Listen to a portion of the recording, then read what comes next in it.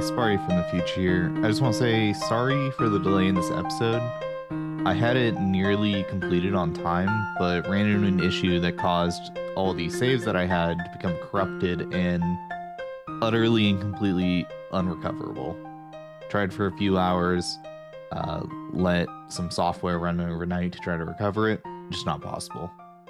I use this as an excuse to move away from Audacity, the program that I was using before to edit, and I've since swapped to DaVinci Resolve. It's been pretty easy to pick up, but there's still a learning process, and I'll have to get back into the groove of things before I can get back to my full editing speed. So thank you guys for your patience, and I hope you enjoy the episode. Hello, everybody. Welcome back to Gethic's Rest, episode number 19. I am a guy named Sparry. We are joined by someone. I thought you were just going to let the suspense roll of is there a guest? Ooh, you never know. No. We're joined by Birdfax. Hello. It's an exciting week. Yeah. You know, last episode I couldn't really think of a title, so I was like, you know what? The Calm Before the Storm. I think, Summer Summit's going to have a lot of stuff in it. Some people might not like it, but I think it's going to be an exciting time, or a time for people to rage. So that's what I named the last episode, and I don't think I was entirely wrong. The Summer Summit, in my opinion, was very good, but I've seen a lot of negative feedback online. I wouldn't say my feedback of it is negative, but I wouldn't say I'm as hyped as I was after the most recent Winter Summit. Though, to be fair, most of the things that I was excited for in the Winter Summit didn't happen. I think the thing I was excited for the most was the idea of a new prayer book that was super game changing and exciting. And then it just didn't happen. So, Forestry didn't turn out exactly as I would have liked, and it got split into two parts, which pissed me off. Well, if we look at the Winter Summit, right, the roadmap, we got Secrets of the North. Secrets of the North went hard. It was a good quest. Fantastic. Official account builds got scrapped. Yeah, completely scrapped. Bounty Hunter is okay, but it's not exactly what people were hoping. And it's not anything that I was ever excited for to begin with, so. Forestry is fine. I don't think it's that bad of an update, but a lot of people really like it. A lot of people really don't. Yeah, it's very contentious.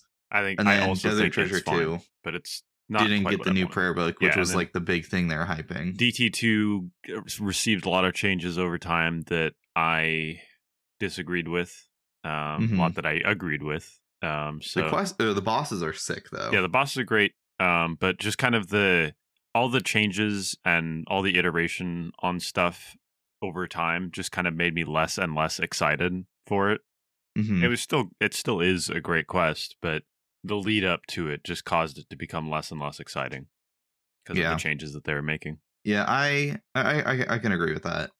I still think that it came out fantastic, even if we didn't get a new prayer book. Yeah, no, I think it's great. I think removing the new prayer book was probably a healthy idea for the game, because the new prayer book didn't really, as they eventually admitted themselves, it didn't really meet the standards of being different and unique, because it's kind of hard to do that. It was just power creep. Yeah.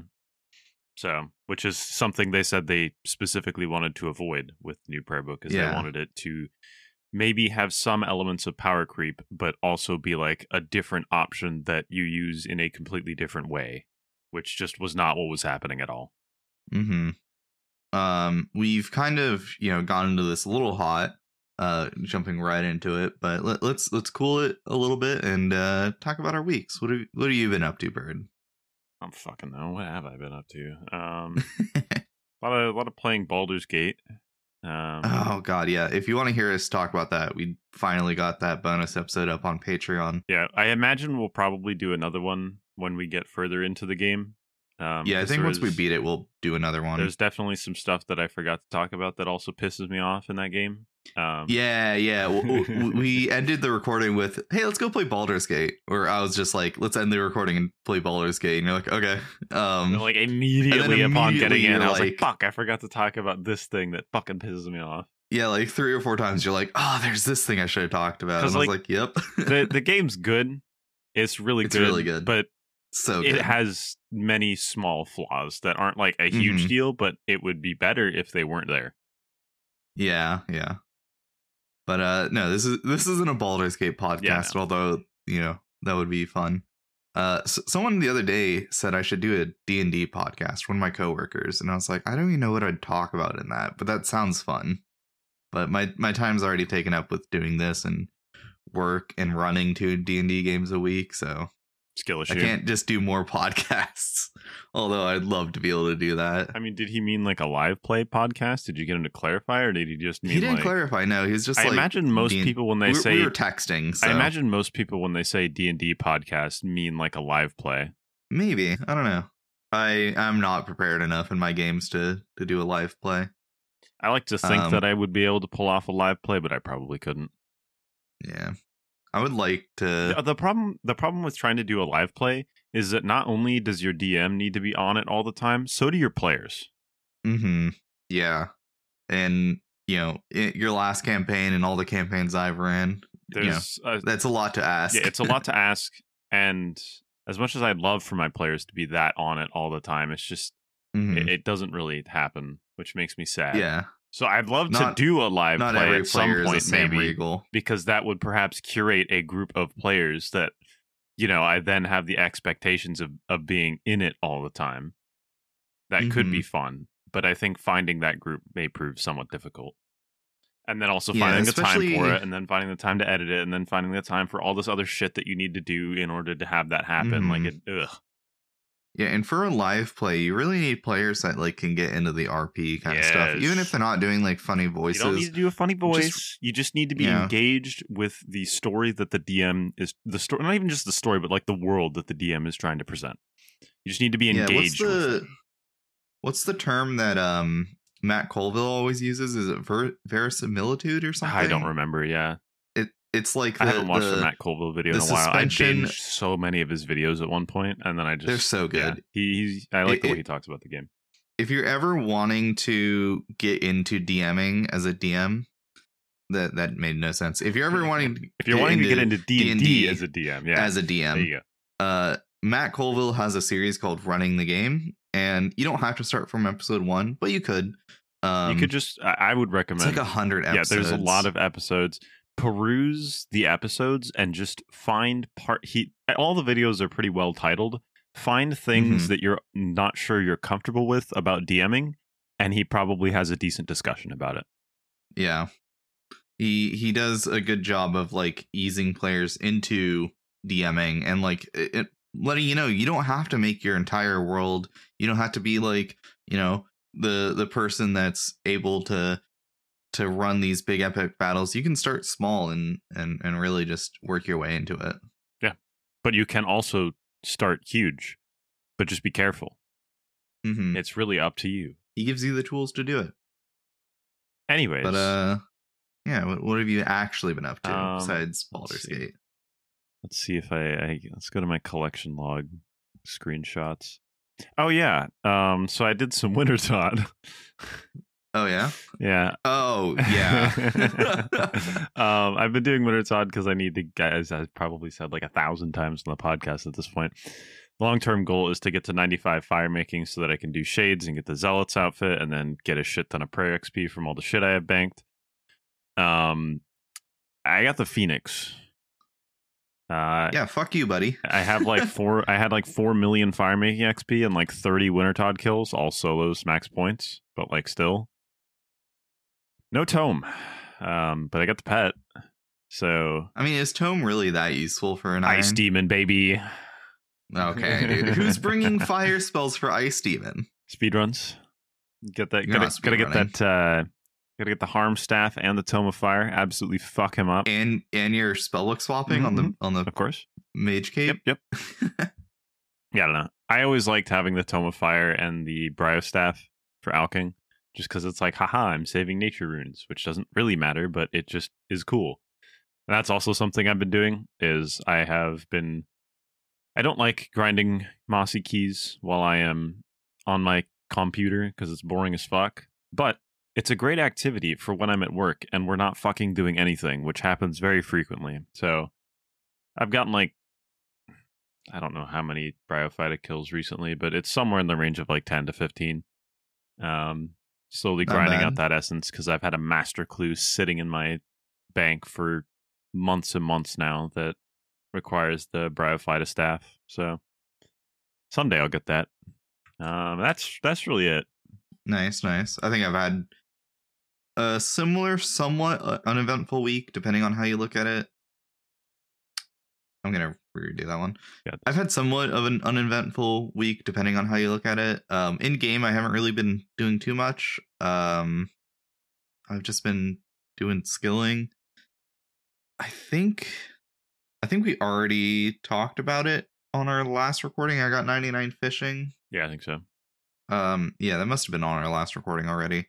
And then I really haven't been doing too much. I just sold like claws, and I had like a Ring of Endurance and some other random garbage, Venator bow, and I sold all that so I could get a Void Waker. Wow. Because I want to use it for TOA. It's a bit better than claws there, so that's gonna be fun to use. I'm also gonna use it a little bit for anti-PKing while I'm finishing out 99 Prayer. But yeah, I mean the real interesting thing I did this week, by the time this episode comes out, it will already be out, but I was a guest on XP Waste. Wow. Their co-host Michael was away, and on their last episode, they're like, "Hey, yeah, Michael's gonna be away, so haha, submit your applications to be a co-host." And I sent Oxy a DM, somewhat joking, somewhat not joking, being like, "Haha, where do I put my application for substitute co-host?" Haha, unless. Haha, unless. And he goes, "I'm not mad that you asked. I'm not even mad that Michael reached out and said, 'Hey, Oxy hasn't found a co-host yet. You should hit him up.' I'm mad that he was right." And I was like, "Oh, no, wait, no. Michael didn't say anything to me. I just was responding to the joke from the last episode." So yeah, I ended up being a substitute Michael for that episode. It was a lot of fun. We talked for like a bit over 3 hours, I think, about the Summer Summit. So if you want my thoughts, right after the Summer Summit happened, you can go listen there. But had a little bit more time to think about it, and now I'm sure Bird and I are going to have different opinions. Now I'm going to scrutinize everything you say. Yeah, we're a little more cynical over here than we are over on the games industry podcast. has ruined me. I hate games now. I've I'm not a part of the games industry at all. I wouldn't really say that I am either. I just have a degree that's relevant. I didn't go to school for that, so. But as an avid game enjoyer, seeing games just get shittier and shittier. I shouldn't say games have gotten shittier. The practices of studios have gotten worse. There are still, diamonds in the rough, but I would definitely argue that on average, games have gotten worse. I think AAA studios have gotten worse, but I think the indie scene has really gotten much better, which is what I mostly play outside of RuneScape. I don't even know how true that is. Listen, it was true for a long time, and then RuneScape has taken over my life. Well, okay? No, I'm saying I don't know how true indie games on large getting better is, because the easier that it's become for people to develop games, the easier it has been for people to just vomit out garbage. If we look at all of the games, but I think there's a lot of like really good indie games that exist now. There have been for years. Yeah, okay, yes, that's true. I'm talking about. I don't know. I was specifically referring to on average games as a whole. I think have gotten worse, and I think I'm right because there's so many fucking games coming out all the time now. Maybe, but there's still plenty of good games. Don't get me wrong. I just think I don't know. Every time I look at the like new and trending tab on Steam, I mean, a lot of it's horny, porn games, but there's also a lot of like really cool indie games that are in there. Right now, like the fourth game here is some game called Paper Planet. Don't know what this is, but it looks kind of sick. It reminds me of some cool Flash games I used to play back in the day. I kind of miss that era of like Newgrounds Flash games. It's because you could just play games for free. And they were cool, true, but I feel unique. I feel like there's a lot of like really neat ideas because people didn't really care about making like a viable product. They're just like, I want to make something cool and maybe people will play it. Yeah. I don't know what Kill the Crows is, but you'd probably hate this, but this looks sick too. But that's not what this podcast is about. This podcast is about old school RuneScape. This podcast is about us making fun of old school RuneScape instead of the entire games industry. Yeah. So, but yeah. Anyways, by the time this is out, the XP Waste episode's out. You've probably already listened to it, knowing our audience. But if you haven't, go listen to that episode. It's really good. I had a ton of fun, and shout out to Oxy and Michael for letting me be on the podcast. But I think we can talk a little bit about what's happened update-wise this week. Do we want to talk about this week's update first? It's pretty small. Yeah. There's only one thing that really matters. There's a big change in here. There's a big, small change. There's a huge change that 99% of players will not see or probably care about. I'd argue most people would care about it, but most people just won't know it's a thing. Yeah, so there's a bunch of things about Deadman, upcoming changes to Deadman, clarifications, blah, blah, blah, Summer Summit stuff. And then there's in the other changes section where all the really big changes are hidden. Tiny little box here that they've decided to put these in. Mm-hmm. So random events that give costume rewards that usually give 500 coins to a player if you already have the full outfit, now instead of giving coins, give you XP lamps. No longer is Genie the only one that gives you XP lamps. I guess Quizmaster could too with the box. No, that's actually new. Oh, it's new? Okay. Yeah. Well, shit. The last sentence there, the Quizmaster mystery box and Prison Pete may give lamps instead of coins as well. Okay, well, cool. I already got the lamp then from Quizmaster. I thought that was just already a thing. Yeah, no, that's new.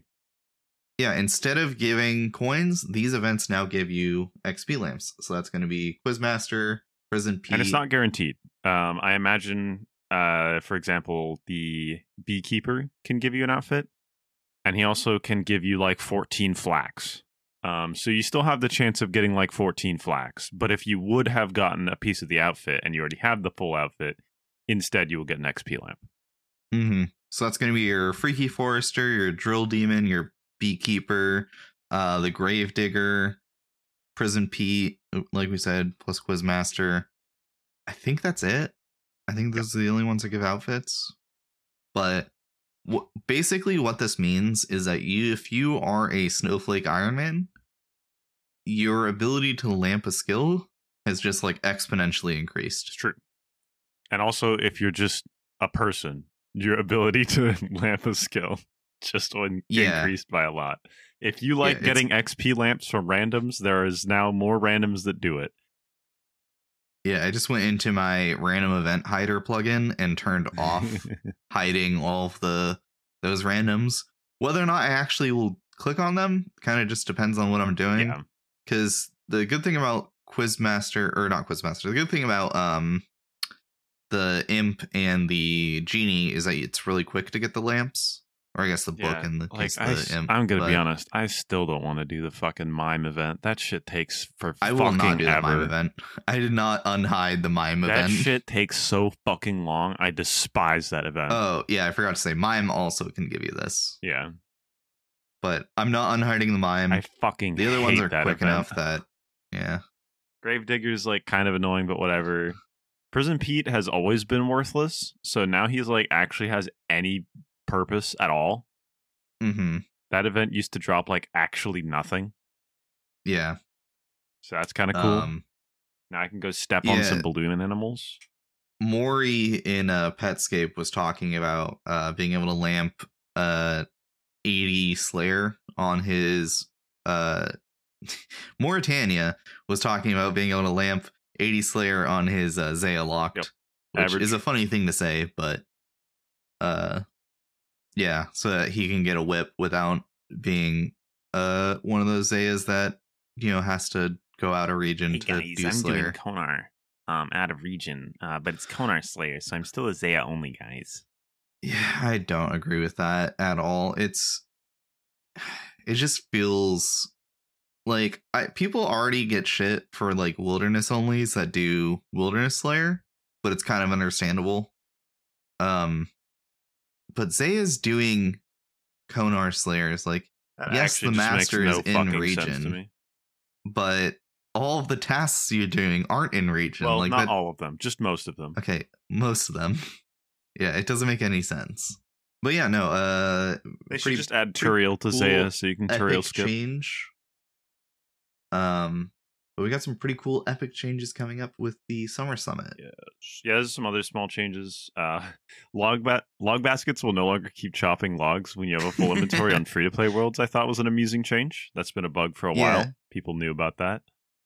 Yeah, I posted about it in Petscape and was like, this might be useful, and I think no one really used it in there because you could only chop free-to-play logs in free-to-play worlds, but it would delete the logs from your basket, which is funny. Because it would try to send them to the basket, but the basket is a member's item, so it's not allowed to interact, so the log would just get deleted, is how I assume it worked. Yeah, basically. And the only use for it really is just faster AFK woodcutting. So not that huge of a deal, but it did increase XP rates for free-to-plays a bit.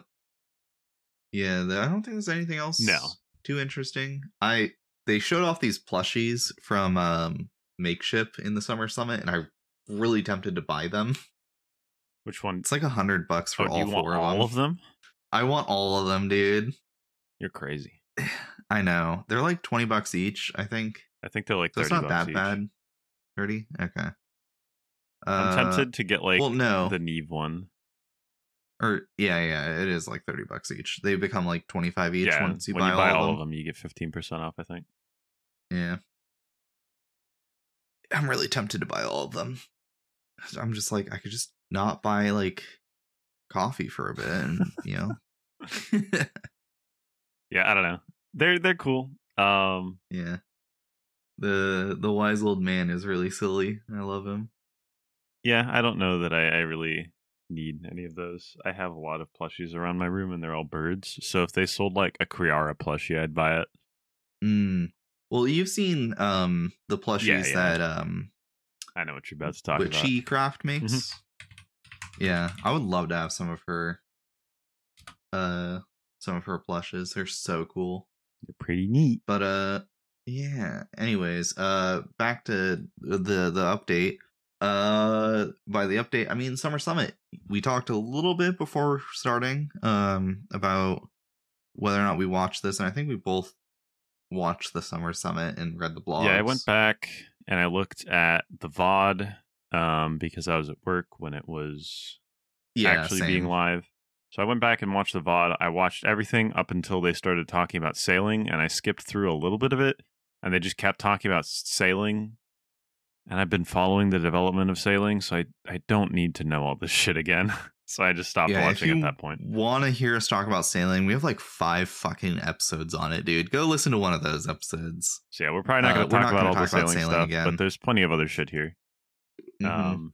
Obviously, the first thing is, I guess we can talk about Dead Mantled for a little bit, if we want. Do we want? I don't really think we need to. There's some interesting stuff, I think. Okay. What did you want to talk about, Dead Man? I wanted to find. Let me see if I can find it. Scroll over here. Oh, are you talking about like the rewards from it? No. What are the rewards from it? Are there rewards from it? Yeah, the like cosmetic stuff. Oh no, that's for leagues. Yeah, that's for leagues. I haven't seen that, admittedly. I didn't read all the individual blogs actually. So okay. If there's extra information in there, I have not seen it. I can't find it, but I saw it posted somewhere about what some of the relics or whatever the fuck they're called in this, trinkets, I think, whatever the hell they decided to call them. There was sigils. I think they were called sigils, and in this one they're calling them something else for some reason. But there's some interesting ones that have been released. There's one that It's like the sigil of giant mole or whatever. And you can like just dig through walls. It just tries to move you one tile forward, regardless of the fact that there is a wall there. And that is hilarious. Yeah, that's pretty cool. I was theorizing that you could use that to break into the Warriors Guild early and get a defender before you're allowed. Because I don't know. Do the defenders have a requirement to wield them? I have no idea. Okay. It would be like is it an attack requirement or a strength requirement? I don't know. Probably an attack requirement, I'd imagine. Dragon defender defense requirement. Interesting.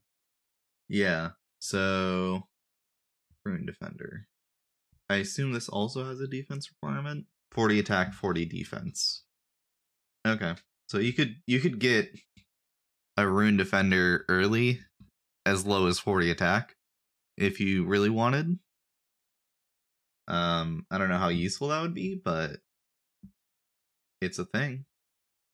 You could also use it to break into like God Wars dungeon bosses. Yeah, theoretically. There's a bunch of weird stuff you could theoretically do with this. That was the one thing I really wanted to talk about. I might try Deadman just kind of blind. I don't feel like reading all this. If I try it, I'm kind of just there to like fuck around. And I'll probably just get like deleted by random people. Apparently also there's people that are like paying a shit ton of GP for the real game GP for the 10k you get from Stronghold, which I think is hilarious. There's a guy that's paying 2 mil per 10k you get from the Stronghold. I think that's super funny. I don't know if I'll do that because I can't be fucking asked to communicate. Yeah, I do. I'm not gonna bother with that just for 2 mil. Yeah, it's kind of weird. Yeah, it's kind of funny to think about, though. You know. Yeah, it's like the easiest 2 mil you'll make in your life, but I could be running laps or something instead. Yeah. Anyways, Deadman's cool. There's like breaches and stuff. It's gonna be interesting. I'm probably if I try it, it's probably not gonna be for long. I was interested in trying it for a little bit. The sigils seem interesting, but realistically, I'm not going to get an account in that far enough to like get the sigils and fuck around with them that much. So I don't know that I care. Yeah, I'm not gonna do it. I don't think. I think by the time it's coming out soon, this Friday. So I kind of just want to not ruin my EHP even more. I want to keep grinding out agility and working towards maxing. And I'm probably going to be doing leagues when that comes out. Yes. I hope to be maxed by then, but if I'm not, then doing Deadman is going to be even worse for that goal. Yeah. But no, that's cool. Yeah, Deadman. It's going to happen starting. It's going to be content for sure. Starting by the time that this video podcast thingy comes out, it's going to be last Friday it came out. So yes. Wow. But I think we can get on to the first thing that let's do something we actually care Summit. about. I just wanted to talk about the giant mole sigil because I thought that was funny. Coming out sometime in autumn is the Chambers of Xeric changes, Path of Glofri, and more. Cock. Yeah, they talk about an RS3 late RS2 quest. 2007. It's RS2. It's just RS2. Yeah. I didn't play this quest. I was already like, I don't know if I played on my way out. I don't know by if then. I played this quest. I didn't do all the quests back then. I just did whatever quests happened to be in my way. Yeah, the Path of Glofri is a sequel to the Eyes of Glofri, who I learned is not the same NPC as Gloff. I thought they were the same person. I also did. That's interesting. Yeah, Oxy informed me that I am a fool and an idiot. So yeah, cool. Sure. It's a quest. You get a new dungeon called the Poison Waste Dungeon that has 2 new mobs, the Warped Terror Birds and the Warped Tortoises, and you need to use a crystal chime to be able to kill them. Apparently it was really annoying in RS2 to kill them, and the chime had like charges that was annoying to upkeep. Yeah, and you had to like use it like you would rock salt or in the summit itself. They addressed the fact that people hated these mobs back in the day. because the crystal chime was just frustrating and their drop table was extraordinarily mid. So yeah, and also apparently, I'm looking at this, the reading here. The chime will be made using a separate crystal seed rather than using the same seed as the crystal saw. This means you won't need to swap back and forth between the chime and the saw. Who the fuck thought that was a good idea back in 2007? What the fuck, man? Yeah, I don't know. That's a terrible idea. I mean, it makes sense because you're like, ooh, you need a new crystal thing. This quest already gives you a crystal saw. Just use the same crystal. But it's just like, give them another crystal. Just give you another just one. Let people buy more of them or something. No, so you get a different crystal. I don't know how annoying it's going to be to recharge them, or to like how often you need to do it. Hopefully it's not bad. Hopefully they're taking that into consideration. But if you do want to kill these, they share the same Slayer task. It's just a warped creatures task. And I'm kind of surprised they're not taking the route of, because it says rather than need to use the crystal chime on them in a fight, you'll simply need to have it in your inventory. I'm surprised it's not like all the, salting slugs and smashing gargoyles where you have to use it, but you can get a Slayer unlocked to make it so you just do it automatically. Yeah, but that's annoying, Like, yeah, but it's a pre-existing precedent. For it's aimed at a mid-level character, I guess. You're not going to have the Slayer points to unlock not only the task itself, but also a thing to make the task not terrible. Like, that doesn't sound like a good time. So they're going to make it the same task, and like I just said, it's going to be an unlock to do the task. So,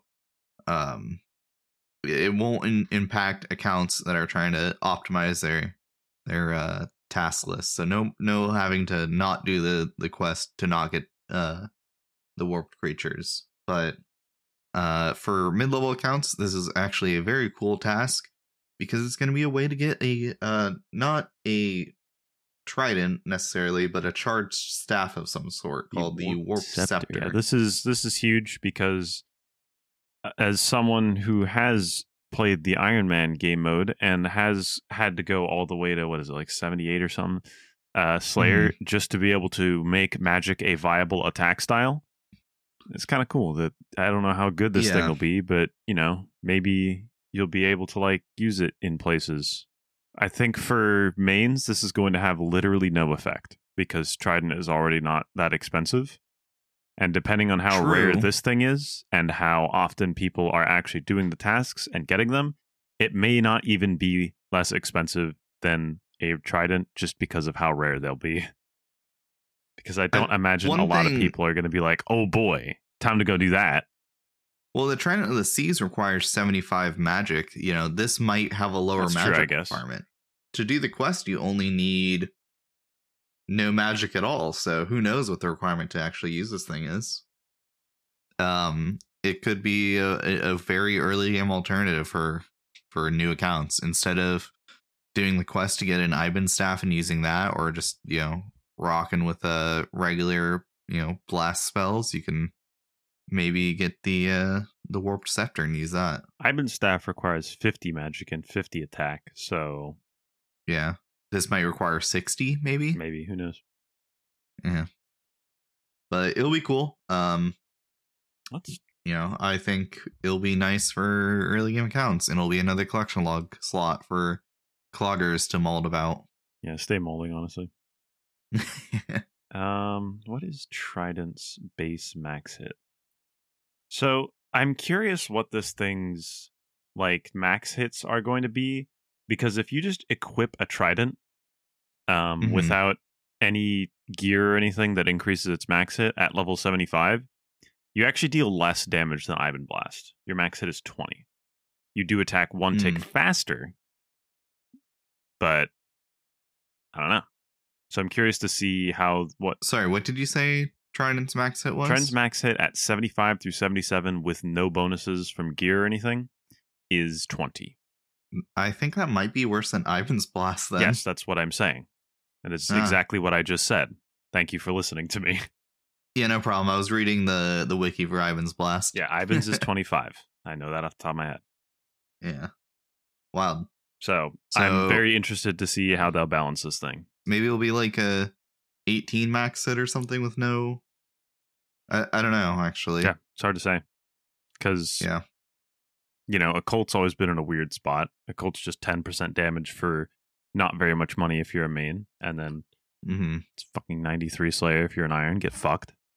Yeah, I mean, it makes sense, kind of, that it's such a high magic boost when you consider the Slayer level you need. Yeah, but when you consider the price, in main game, it's ridiculous. It's nothing compared to something like the bracelet, Tormented Bracelet. That's a 2% increase for so much more. Yeah. So I think it'll be cool, but I'm very very interested to see how exactly it falls into the bracket once we get its stats. So yeah, it's a cool change though. I'm glad about it. New quests are always fun. I hope it's good because I never did it. So there's a mid-level PVM update that they talked about with not a ton of details on what it's actually going to look like. Very vague, very it's going to be here or it's going to do this or it's going to drop this. It's just we're going to add a boss that is not like super hard, but also not super easy. In between Bryophyta and Zulrah. It's like, cool, that's a huge gap. Yeah, because there is an absolutely massive gap. I don't remember if we talked about this on the cast. I think we were just talking about this in general. But what I want to see is I want them to make it so that you only have to manage one thing at a time, but you need to manage all of them at different times. So you need to manage switching your prayer, swapping your gear, and moving. And doing those at separate times. Because the reason Zulrah can be so overwhelming for new players is because you need to do all of those things all at once. The same time. Otherwise, you start getting hit for 41s. Yeah, you need to swap your prayer so you don't get hit by the new phase. You need to move because they're spawning smoke or poison or whatever. You're also taking random damage from snakelings this whole time for no fucking reason. Yeah. Zulrah is not a good way to learn how to get into PVM. No. And there's not really a good way to do that. Like, Barrows doesn't teach you anything. Yeah, it teaches you to... Giant bosses don't teach you anything, really. Yeah, like... You learn to pray one style and to maybe move around the room a little bit. Yeah, and in Bryophyta, you learn the exact opposite of what we were just talking about. You have to fucking use an item on the enemies. That's awesome. That's so much fun. Because that happens in PVM all the time. Terrible. Giant Mole isn't a thing that teaches you anything either. I disagree. Giant Mole is actually very useful for learning how safe spotting and pathing works, but a lot of people don't bother to learn it there because it requires you to like kind of do it yourself. But it's a good spot to learn how to like trap 3x3 monsters, which can be relevant in the Inferno. I guess. But you're not doing that in most PVM. No. But I still think it's an important skill to know. Yeah, you have Forecast, which is, I think, a better tool to learn how to get into PVM than Zulrah. I think Forecast's a lot easier. You do have to pass the Ruby Bolt check boss in order to be able to actually fight that boss, though. That's true. Yeah, I think having and you have to have all of the stats to be able to do Dragon Slayer too. So, there's some players that like think, oh, we don't need a mid-level boss because they haven't been in the mid-level for so long. That's so dumb. Yeah, it's just like, tell me you're even maxed without telling me even maxed I hate for to years. Break it to anybody that's watching this that thinks we don't need this mid-level PVM. You are extraordinarily out of touch. You just are. I think that's just factual, and that's not a bad thing. That's fine. You're allowed to be out of touch. I wouldn't expect you to be in touch with, all the people that are not good at PVM, because it's more reasonable for you to be in touch with people that are actually good because you want to play with people that are actually good. Yeah. Having friends that can't boss with you, what are you going to do with them? Just talk to them about how hard Barrows was for them? like what? Like, yeah, it's fine. But you should understand that, most players aren't at the skill level to even consider doing raiding. So we should do stuff to bring them up to that level. Yeah, I wrote down a couple of notes from when I was watching the actual live stream. and Mod Sween was on when they were talking about this, and Mod Sween just casually fired a shot by saying, contrary to what some players and content creators might think, we do really like making endgame stuff, but we can't do that when most of the player base is not even anywhere near being able to do this content. Yeah, and I was like, finally, somebody said it. Yeah, it's the difference between RS3 and old school. RS3 does its best, like most MMOs, to just get you to the end game, because that's where they want the content to be. Old school is about the journey, not the destination. But some players have finished the journey long ago, and so they just want everything to be at the destination, despite the fact that the majority of the player base is not at that destination. Yeah, I think it's a good thing that they're adding this. I hope we can get some details soon.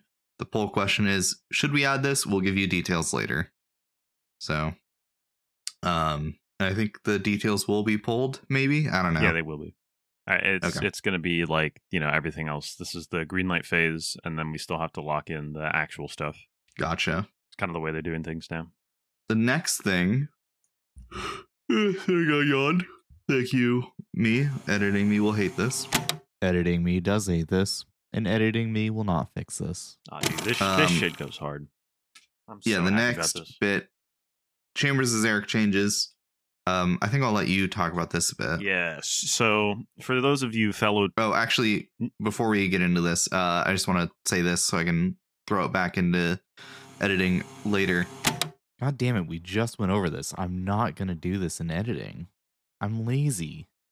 I talked briefly about my crawling hand boss idea on XP Waste. If you want to hear that, go listen to that episode. It's a good idea. I think it's a good way to teach players some movement stuff. And we talked briefly about, like, maybe we can introduce a way to teach players about, like, wave skipping or, skipping other damage mechanics, because there's no way to learn diegetically how to do that. So yeah, just look up a guide. I don't know. Anyways, Cox.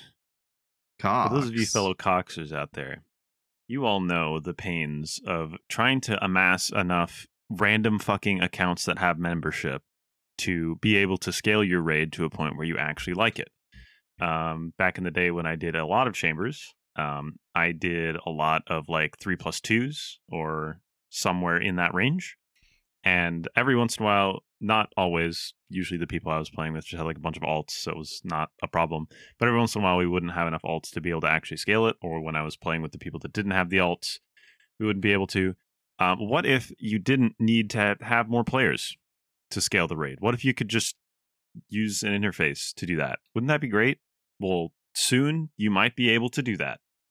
I'm going to the scaling part first because I find this more interesting. There's another thing that we'll talk about later involving scouting, but I didn't read this actual part, so I don't know exactly how they word it in here, but basically you're going to be able to scale the raid without having more players. I don't think they add any more in here. I'm like kind of stalling for time as I read this while I say words vomit out of my mouth. But yeah, it looks like pretty much... You can just read for a minute, I'll cut out the gap. Yeah, I mean, I don't know. It looks like it's exactly what I just said. So, yeah. The one thing is we've had some conversations about whether scaling should be free or paid for. It should be free, in my opinion. Being able to scale the raid should not require you to like pay GP. That seems stupid. It like putting more invocations onto TOA does not cost you money. So scaling the raid, in my opinion, should not cost money. That seems stupid. I don't think the scaling raid should cost the tokens that they talk about. Which that we can lead that into the scouting. Basically, they are looking to put into a system that will... It was kind of vague on the details. Basically, you will be able to have some amount of control, to be determined how much control, on the way that the layout of your raid generates. So, for example, is this not the example that I wanted? I mean, yeah, this is kind of helpful. Some rooms prove to be more demanding than others mechanically or in terms of gear requirements, and players learning the content for the first time might have a couple of rooms they tend to avoid while scouting in order to get the grips on other encounters, as well as Olm himself. On the opposite end of the spectrum, players who are extremely confident might want to push themselves to compete for record-breaking speedrun times, but can't reliably scout a layout that lends itself well to speed.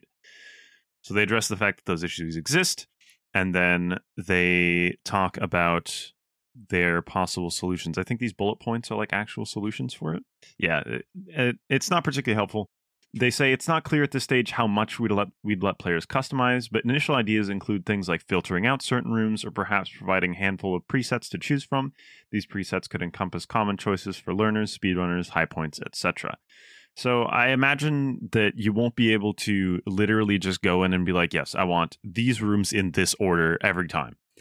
But I imagine you will be able to be like, yeah, I don't want these rooms, I do want these rooms, and then it will generate raids with those layouts. Still in a random order, still with random connecting rooms. Maybe you won't be able to adjust the puzzles. Maybe you'll only be able to adjust the combat encounters, or maybe you can only adjust the puzzles. And there's certain restrictions of which things you can customize and like which groups of things you're allowed to customize. It's unknown at the time, but basically there's also a cost for this. Oxy and I talked about so the token idea that they had where you get a token, what if to customize the raid, there would be like an NPC outside or a token slot. I had the idea after we talked, but like an NPC called Scout or something, or Chambers of Xeric Scout. Team Fortress 2?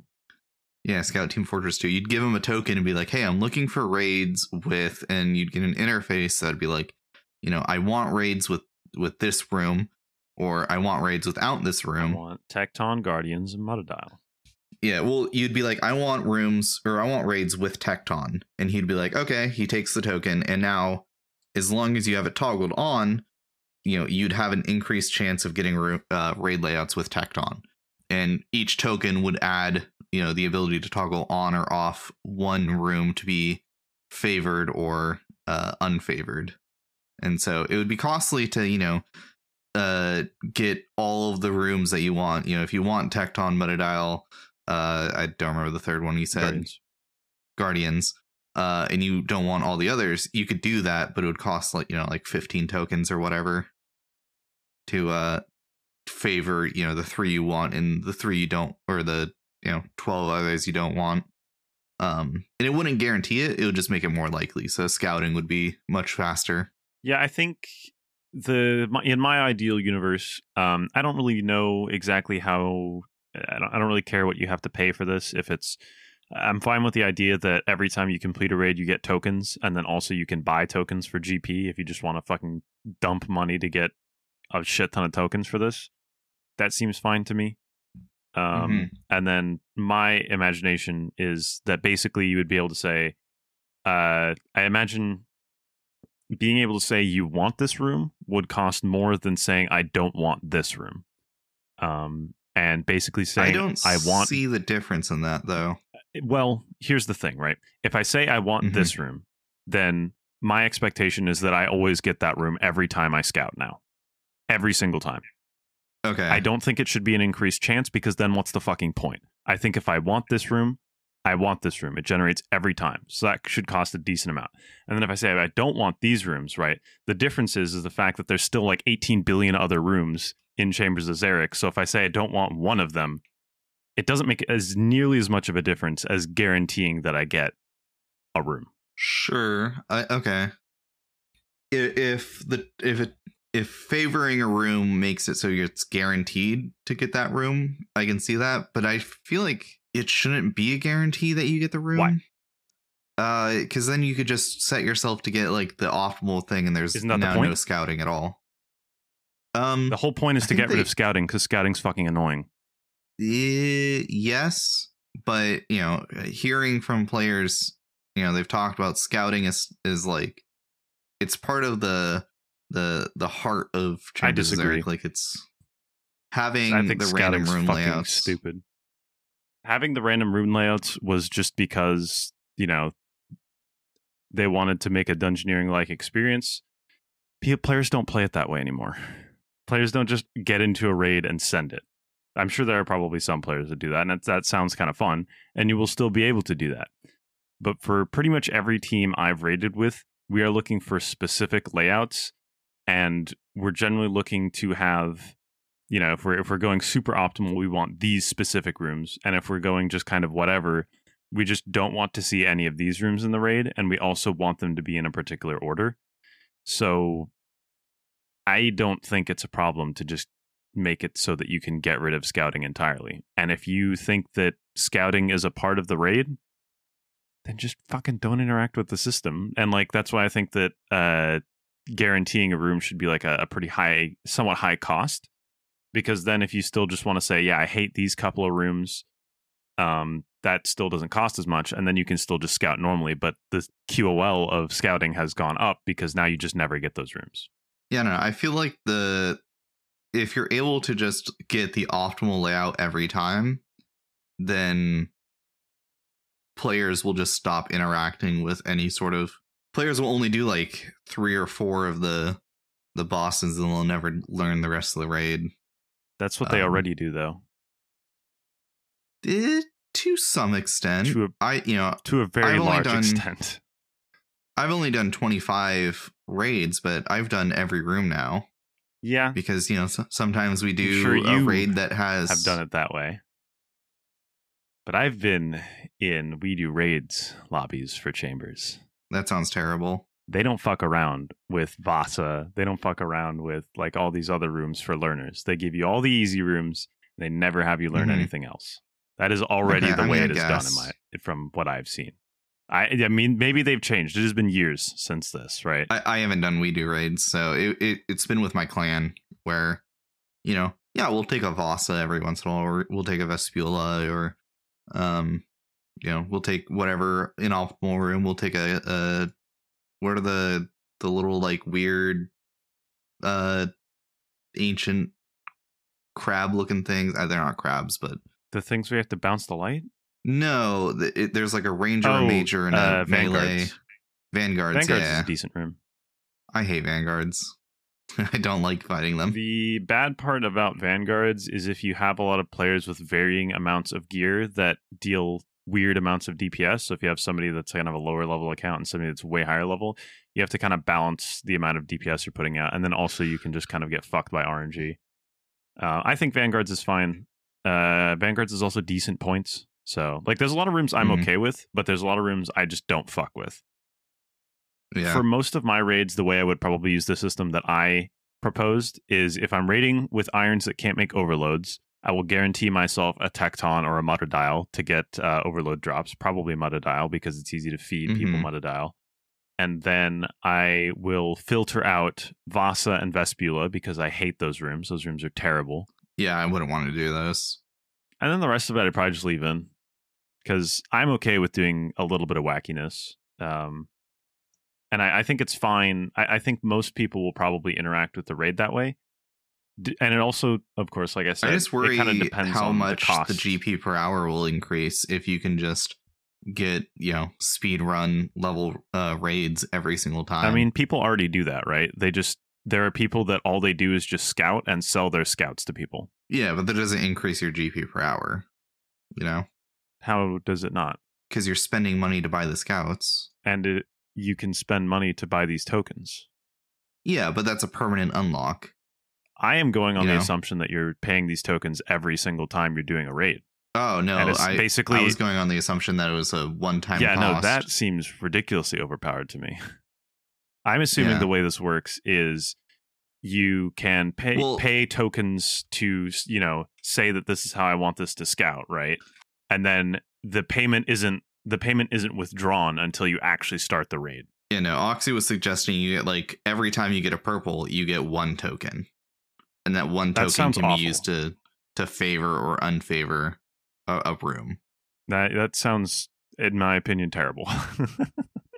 I don't think it should be at that rare. Yeah, because that's like 1 in 53 on average. It's like, oh boy, once I'm halfway done with the fucking raid, I can scout optimally. Yeah, I think how common is the Torn Prayer Skull that gives you... Oh yeah, I think that's like 1 in 20-ish. Preserve? Yeah, it should be that common. It should be as common as like a preserve scroll. Yeah, no, the way I was picturing it is that you'd get some of these tokens after every raid, just all the time. maybe like 1 to 3, who knows how many. And then you spend, X amount to be like, let's say, like you can spend 3 and then an additional 2 for each room that you want to guarantee in your raid. So yeah, if 3, it was 5, if it was 7. a consumable that's used up, then I can understand now where you're coming from, where it should guarantee. Yeah, my idea is that you spend, let's say 3 tokens to guarantee 1 room, 5 to guarantee 2 rooms, and like 7 to guarantee 3, and maybe it caps out at 3. And then you can do like probably 1 token like twice, and then 2 tokens twice, and 3 tokens twice to block rooms, maybe up to like 6 blocks. Who knows? Mm-hmm. Something to that effect is what I was picturing. And then, once you've inserted those tokens, that, makes it so every time you scout a raid, it has those parameters. And then once you start the raid, then it consumes your tokens and you have the raid now. That is the way I was picturing. Yeah. I think you can understand, though. Yeah. Why I was coming from it the way. Yeah. Yeah, I don't know. I think it just kind of depends on like how they end up implementing it, what people end up deciding is like the way to go about it, because there's a lot of different ways they could go about like changing how scouting works. Yeah.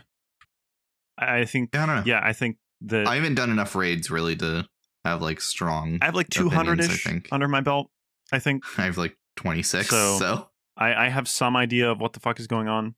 I've done, I think, like 2 super scuffed CMs as well, but that's kind of irrelevant to this discussion because you don't have to scout CMs. I got invited to a CM at one point. I was just like, you do not want me on a CM. I mean, if you have decent knowledge of all the rooms, CMs are basically just gear locked because everything has higher stats. I think CMs are interesting. I can't wait to do them in the future, but my gear is not good enough for that shit yet. There's definitely some interesting ways. Clearly, as we have now discovered, the way that we approached, changing the scouting system is very different. So maybe theirs is also different. Who knows? I think permanent unlocks is an interesting idea, but I think it's not theoretically as healthy as the idea of creating a consumable, because then you're having to constantly pay this cost, and that does theoretically impact the GP per hour. Like if you want to guarantee yourselves perfect raids all the time, you need to either have done a bunch of exactly perfect raids, or you need to, if you're allowed to, spend GP to buy some more of these tokens in order to actually create a perfect raid. Yeah, I mean, if it's a constant consumable, then it will always keep some sort of value. Yeah. So, yeah. And then whether or not it's tradable, I don't know. If you can buy them for GP from like a guy, I imagine they wouldn't be tradable, but who knows? I'm very interested to see what they do. And regardless of what they do, any amount of QOL to the scouting process is a good thing, in my opinion. So, because I personally think that scouting is boring and lame and stupid. Yeah, it's not great. As much as real quick, I just did a Gravedigger random event. It's kind of slow. I wouldn't recommend. Like I got slowed down a little bit because I picked up all of the coffins and then put them into the graves. And he was like, "Hey, that's not right." And I double checked every one, and he was like, and I'm like, "What? These are all right." And I talked to him again. And he's like, "Hey, now it's right." I'm like, "I didn't even move any of them." So I think it might be a little bugged right now, but yeah, beats me. I think I could have done another lap in the time that it took me to do that that random. So probably not worth doing. Yeah. But what was I gonna say? Yeah, I think that if in either case, my game plan with these scouting systems would to just be block the rooms that I hate and just see what raid I get, because I think that's more fun. Part of what I've always liked about Chambers is being in teams that are a little bit more flexible and willing to like just kind of send whatever. I would probably block Shamans, Vasa, and Vespula, and then just start sending. I'm sure, there's probably some like optimal raiders out there that are like, well, actually, X room is that you just said. I always get these two really mixed up. Is Shamans the Lizardmen, or is that the Undead? Okay. Shamans is what are the Undead? The Undead is Mystics. Mystics. Okay. Yeah, I hate shamans. Shamans is annoying. The best way to do shamans is to safe spot them, and that's boring and lame and stupid. And that's annoying to set up too. The best way to set that up is to have an alt that just carries the full outfit. I think we can move on though to the next bit. Yeah, I think I've said my piece here. I'm very happy about these changes, and I hope that they don't fuck them up somehow. Because, like you said, the scouting, there's a lot of ways to approach it, and while there's a lot of good ways, I'm sure there's definitely some bad ways as well. So I hope they find a good one. Yeah, we're gonna cut this bit out of the episode, but I just got word we are gonna have on our podcast soon. Anyways, let's talk about the next thing. Leagues 4, Trailblazer, but again. Yeah. That's what they should have titled it. I think that would have gone hard. Not super surprised that they're redoing Trailblazer. I'm not surprised either, but it doesn't stop me from being a little disappointed. So my problem is all the conversation around like, ooh, what's the next league's going to be? Everyone was like, oh, they should do X area lock. And it's like, that's boring. Yeah, I disagree with that. And the other bit was they should just redo Trailblazer, which, is slightly boring, but less than just another area lock. And then some people were saying it should be a group Iron Man league. Dumb. And that's just stupid. That's such a bad idea. As a group Iron Man, that's a terrible idea. Yeah. Imagine you get paired. I'm sure it could be. Imagine you're Bird and you get paired with 2 idiots that don't play the league. Yeah. Like that's been my life for 2 years now. Yeah. I think Trailblazer 2 Electric Boogaloo will go pretty well. Yeah. Because there's new areas and they're adding in. They're bringing Zaya into the game. Yeah, they're bringing in which Zaya. Is kind of big. I was going to say Karend, and I'm like, that's not. I mean, it is technically Karend, right? Because eventually. Is Varlamore considered Zaya? Is Zaya the entire continent? Because I think from my understanding, I could be wrong. I think Zaya is the entire continent. I think Zaya is the entire landmass. The kingdom and then Karend is the top, and then Varlamore is the bottom. And then there's a Stranglewood. But you have the Kebos lowlands. Yeah, that too. Yeah. You got Kebos. So my understanding is that Zaya is everywhere on that island. It's just DLC Island. And then we got the kingdom of, Varlamore, or the kingdom of Karend. Anyways, so in that case, we got Karend and Kebos as an unlockable region. Mm. Yes. And I imagine it also comes with the Stranglewood, which is actually relevant.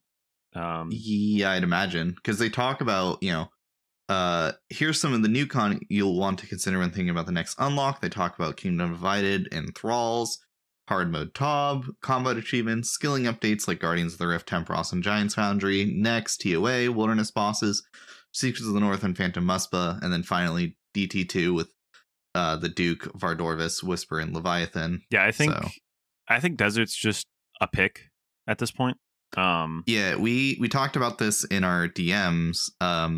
I think, and I talked about this on XP Waste too. I think the pick is going to be the 3 raids. Possibly. You got Zaya, you got not Wilderness, Jesus Christ. You got the Desert, and then you got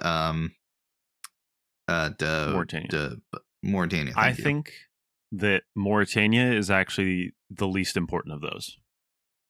Yeah, we kind of, when we were discussing it on XP Waste, we were like, oh, what order do you do the raids in? And we're like, oh, either Chambers of Zarek or TOA first. TOA interchangeably. And then we're like, what are you actually doing Tob for? It's just for the scythe, really. Yeah, and it's just kind of for the experience of doing Tob with crazy shit, I think. Mm-hmm. I think that you could probably swap Morytania out with either Asgarnia or Taranwin. I think Taranwin's a bad pick. I think so as well, because eventually you're just going to get Tebow and Laugh. Yeah. It'll be nice for Blowpipe and Bofa and Saildor. Yeah. But I think taking Asgarnia, right, you'll actually be able to fortify your Masori. You could also take Gnome region. You also get BGS. Yeah, BGS is a big one. Mm-hmm. You could take Gnome region as well. That gives you Zenites. For what? Oh, okay. There's a bunch of other stuff that comes from Gnome region. Gnome region was fucking insanely popular in the first league. I forget what. Yeah, what do you... Because you Let me look at the map, sorry. You get Artie and Gnome area and all the shit. It's like that huge strip of land. Myths Guild, all the way down to the Myths Guild. You get Fremennik rings too, right? No. Fremennik is its own thing. Okay. That's a bad choice. Fremennik was a bad choice last time and is a bad choice this time, I think. Yeah. When we get raids 4 in the Fremennik region, then it will be a good choice. However, notably, it doesn't make a huge difference. But, if you unlock the desert and you have access to Desert Treasure 2, you will immediately have access to Leviathan, because Leviathan is in whatever the starting region is, because it's just the Wizard's Tower. Yeah, we talked about this too. What DT2 bosses you'll have access to. You will immediately have access to Leviathan, I assume. They could decide that you don't get, Guardians of the Eye unless you take Wilderness, because you have to go to the Abyss for that quest, but I kind of doubt it. No, I refuse to believe that's true. I imagine you will just get Leviathan. If you take Zaya, you're also getting Vardorvis. Let's see. You would need to take... It's Duke would be theoretically Fremennik. Well, right? Probably. It's because last time, right, they made it so that God Wars Dungeon was in Asgarnia. Oh, okay. Well, wait, I don't know where Troll... I think Trollland was technically in Fremennik, so I think Duke is in Fremennik. But honestly, I could see them changing that. If they made God Wars part of the Fremennik region would pop the fuck off. Yeah, I think so. But you access it via Asgarnia, so... Well, you could also access it via combat achievements, but combat achievements are also in Asgardia, so... Mm-hmm. Yeah, I guess you have to unlock Asgarnia if you want CA rewards. Yep. You also notably get Defender from Asgarnia. Kind of a big deal. Not a huge deal, but kind of a big deal. I don't know. Yeah, there's some interesting decisions to be made. I'm interested to see how they rebalance the regions exactly. I don't know if they exactly listed it in this blog. It doesn't look like there's like an official map. So I think we're just going off the old map for now. Yeah, it's going to be interesting. I'm definitely taking Zaya, and I will probably take Desert. My third region is undecided. I think I'm just going to go with the 3 raids, even if Morytania is not that great of a pick. I mean, you get access to the whip, right? If you take Zaya, you have access early to game weapon. That's true. I guess it just depends on which one you take first. I think Zaya as a first choice is pretty strong. Zaya is just fucking insane, in my opinion. Like, Zaya, there was a reason it wasn't. To pick it. There was a reason Zaya wasn't in the last Trailblazer, and because it's a must pick. There's just so much shit. There's a reason Zaya locks are one of like the best, in my opinion. They're best area locks. There's so much shit to do in Zaya. Yeah, it's a good pick. Like, Thralls come from Zaya. Yeah, Thralls come from Zaya, which is just like if you're doing any content, you just want to use Thralls, along with whatever style you're normally using. Maybe I do take Asgarnia if it still has God Wars Dungeon, because also Nex. Ooh, yeah, Nex kind of goes hard. Being able to just like shit on Nex with relics would be fun, and then getting like ZCB. Oh. Yeah. Oh. You'd have access to Torva. You'd have access to Fortified Missouri. That might go hard. You'd have all best in Saw armors. You'd have Fortified Missouri, you'd have Torva, and you'd have Ancestral. Yeah, the only thing you're missing out by taking Morytania is you wouldn't have Scythe, but who cares? You have Scythe Fang. Is good, I guess, but come on now. Yeah, I don't know. Yeah, I think there's some choices you can do with your third pick. You also get Whisper by just taking Desert, because Ice Mountain is there in the starting region. In the desert? No, you just have Ice Mountain by default because it's in the starting region. Oh, so if you take Desert and it completes Desert Treasure 2 for you, you just get Whisper and Leviathan theoretically. Is Ice Mountain not Asgarnia? No, I don't think so. Oh, it's above, it could be. I guess I don't know. It's above Valley. Let me check the old map, but Trailblazer map. Yeah, I'm not totally sure. Trailblazer pixel map. The old map. Yeah, by the old rulings, it looks like that was in Asgarnia. Okay. It looks like Edgeville is included in Misthalin, but it's like blocked off right next to Ice Mountain. So yeah, that's what I thought. So you'd be getting access to Whisper if you took Asgarnia. I'm leaning more towards Asgarnia. Yeah, I mean, Mauritania would go hard just for the fact that you'd have Scythe, but you would have unfortified Missouri. You wouldn't have any God swords. No, you'd have Dragon Warhammer, but you wouldn't have any God swords. Your best melee gear, we talked about it, because you get Karamja by default. Yes. You would have your best melee armor would be Obsidian. Hell yeah. Which would go so hard, rocking full Obsidian in a Scythe. Oh, Kandarin's no Piety defender. as well. That was one of the big ones. Kandarin's Piety. Okay. No Piety kind of sucks, but... And then notably, Fremnik actually includes the ability to have an ornate pool in your house. Why do you need... Because you can only get marble in the Fremnik region. There's no other way of obtaining marble. Interesting. Speaking of... we'll talk about that when we get to Varlamore, actually. But... shit, yeah. I think I'm going to take Asgarnia instead of Mauritania now. Because what does Mauritania really offer besides Tob and Nightmare? Tob and Barrows, Tob, I guess. Nightmare. Barrows is funny, but... just because you can do some crazy shit with Darok and the relics. Oh, that's true. That's true. You could also get Blood Fury, but yeah, that's kind of a meme. Because I'm sure there's some relics that are going to go hard and let you heal or something. Going crazy. Yeah, Kandarin's also a cult, which is kind of big. Yeah. As well as Trident, but just get Shadow, I guess. Lol. Yeah, just get Shadow. Because you'll still have... you won't have Mage Cape. You won't have Occult. You won't have Zenites. Oh, actually, you don't even need to take any region to get Whip, because you can kill Sire in Misthalin. Can you? Yeah, you just get Fairy Rings by default. Oh, okay. Cool. But then you have to kill Sire, I mean, so... Yeah, then you have to kill Sire for a Whip. Like, that sounds terrible. I'm probably going to have to kill Sire, though, because... I guess your only mage strength is coming from Ancestral. Yep. Right? Or Virtus, yeah. By simply taking Desert, you get Leviathan, so you can get Virtus.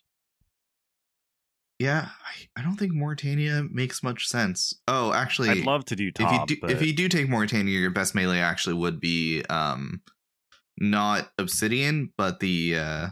Justy? Inquisitors. The Inquisitors, yeah. Yeah.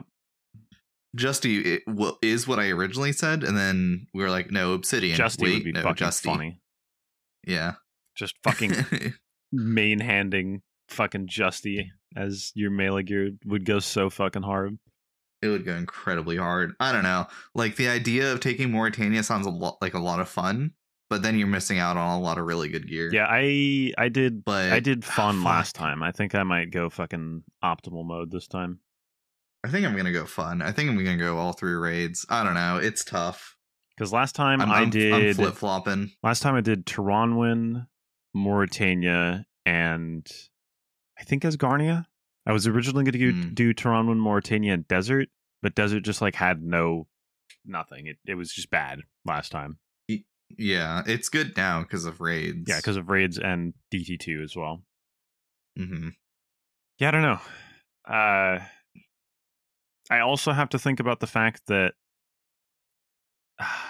yeah, I don't know. You get Serb crystals from Asgarnia as well, which is kind of whatever, honestly. Yeah, who cares? Canon is Asgarnia, which is kind of cool, but not a huge deal in my opinion, just because of the way. No, you're gonna have some crazy range stuff, anyways. Yeah, I don't know. I think I might. I think Zaya, Desert, and Asgarnia is probably going to be one of the more popular picks, and I don't think I care this time. I think I'm probably just going to do that. Mm-hmm. I would love to do Tob with like the crazy shit gear, but I'm gonna be honest. I just want to have a fucking ZCB. I love that item. That does sound like so much fun. I just want to have that. Problem. And then, of course, we also, I haven't read the whole article, but I assume they have not talked about what the new relics are. I don't, because think they specifically mentioned that they will be rebalancing relics, which I imagine will include complete reworks of some of them, making them entirely new. And who knows, maybe they'll fuck around with the relic system a lot more. Who knows? But task and relic revamp. One thing hasn't changed: a certain certain thresholds to be able to unlock them. This time, we're shelving some of the old relics and replacing with the new ones. Most excitingly, we're adding a new tier, sick, and I'm assuming that these are once again permanent unlocks. Yeah, I believe so. I don't think it's shattered relics where you can like swap them out. It would be nice to see them make some way that you can like reset your relics, like maybe once or twice. Probably only once, but then like I don't know, because I know a lot of people last time chose relics not actually knowing fully what they did yet, and got stuck with just like shitty relics, and that's not a fun experience. But at the same time, if you allow people to reset their relics once, you know, players that know exactly what they're doing could kind of abuse that. So I don't know. Interesting to see that I'm not surprised to see that they're reworking them, because a lot of them were trash. And I am glad to see that they're adding a new tier. That's cool. And they are keeping them under wraps, so we don't know anything about them yet. Yes. And also, for those of you that are interested in being competitive, the ranks for reaching, you know, the certain cup levels, your bronze through dragon cups, they're static thresholds now. You do not need to be in the top 1%. That constantly changes all the time. To get Dragon Cup, you just need to reach a certain currently unreleased threshold. That is such a good change. Yeah. No, it was incredibly unhealthy. It is probably going to increase the number of Dragon Cups in the game, but who fucking cares? Yeah, who cares? It's a fucking temporary game mode. It's a temp game mode. And as long as they're smart about the way that they balance the thresholds, I think it will still be prestigious to have reached Dragon Cup, but that remains to be seen. I would like to try and get Dragon Cup. However, I also have a job now, so we'll see. Yeah, I'm definitely not going to go super hard. I want to go fucking crazy, because I've gotten Rune Cup every league except for the first one, because I didn't really play the game back then. But in both the original Trailblazer and Shattered Relics, I have acquired a Rune Cup on 2 different accounts, but still Rune Cup in both. I want to get a Dragon one. I didn't realize it, but last league I was actually mere hundreds, I think, points away from reaching Dragon Cup, which is saddening. That is sad. But I wasn't really paying attention, and by the end of the league, I was so fucking tired of Shattered Relics. So we'll see how this goes. I'd love to try and get Dragon Cup. That would be sick. But overall, while mildly disappointed that it is a thing that I've already done before, there is enough stuff, and they will actually be changing some of the stuff that it will be different and still exciting. And also, you know, a leagues hasn't even happened for a long time, so I'll take what I can get. And I'll finally be able to see my Kriara pet, because I have 3 pet in leagues. Yeah, you have 2 pets, right? Kree and I have Younglef on my other account that's played leagues. Gotcha. So okay. I only have Kree on this account, and I'm not playing on my main. That's not happening. Yeah, that's fair. Yeah, there's also some main game rewards, which you said you haven't read. No, yeah, I haven't read this at all. Did they actually are these suggestions, or are they locked in what we're thinking? Obviously, we're gonna have the banner home telly outfit and Kane, I assume. Yeah, they haven't pulled these, but these are what they want to add. So yeah, new fiery teleport animation override. That's been sitting around for 3 years. Is there a file? I can probably go find it. It was one of the ones that was made for Shattered Relics. And then they decided it might have been made for the original Trailblazer. I don't remember, but it didn't fit the theming, so they've just had that animation sitting around for a long time. I see. Interesting. Did you find it? No, I'm looking for it right now. Yeah, I'd have to see if I can find it. Yeah, I don't know. It's going to take me a while to find, probably, but it is an animation that already exists. They showed it off I think back when they were showing off one of the leagues before, and they were like, yeah, this is one of the things, but it didn't really match up. So we will give it to you later, we promise. And so now we're actually getting it. Death/respawn animation, I don't know how I feel about. I think it's fine. Depending on what it looks like. I'd like to see a respawn animation, because currently you just pop back into existence. It's kind of the same reason I like the speedy home teleport, is because it actually gives you an arrival animation, which I think is sick. Mm-hmm. Alchemy spell animation is cool. Vengeance spell makes me worried for PvP. Yeah, I talked about that. It needs to still be a skull above the player head. I think they just shouldn't, in my opinion. It's a very integral part of PvP. I don't think they should change the way that looks.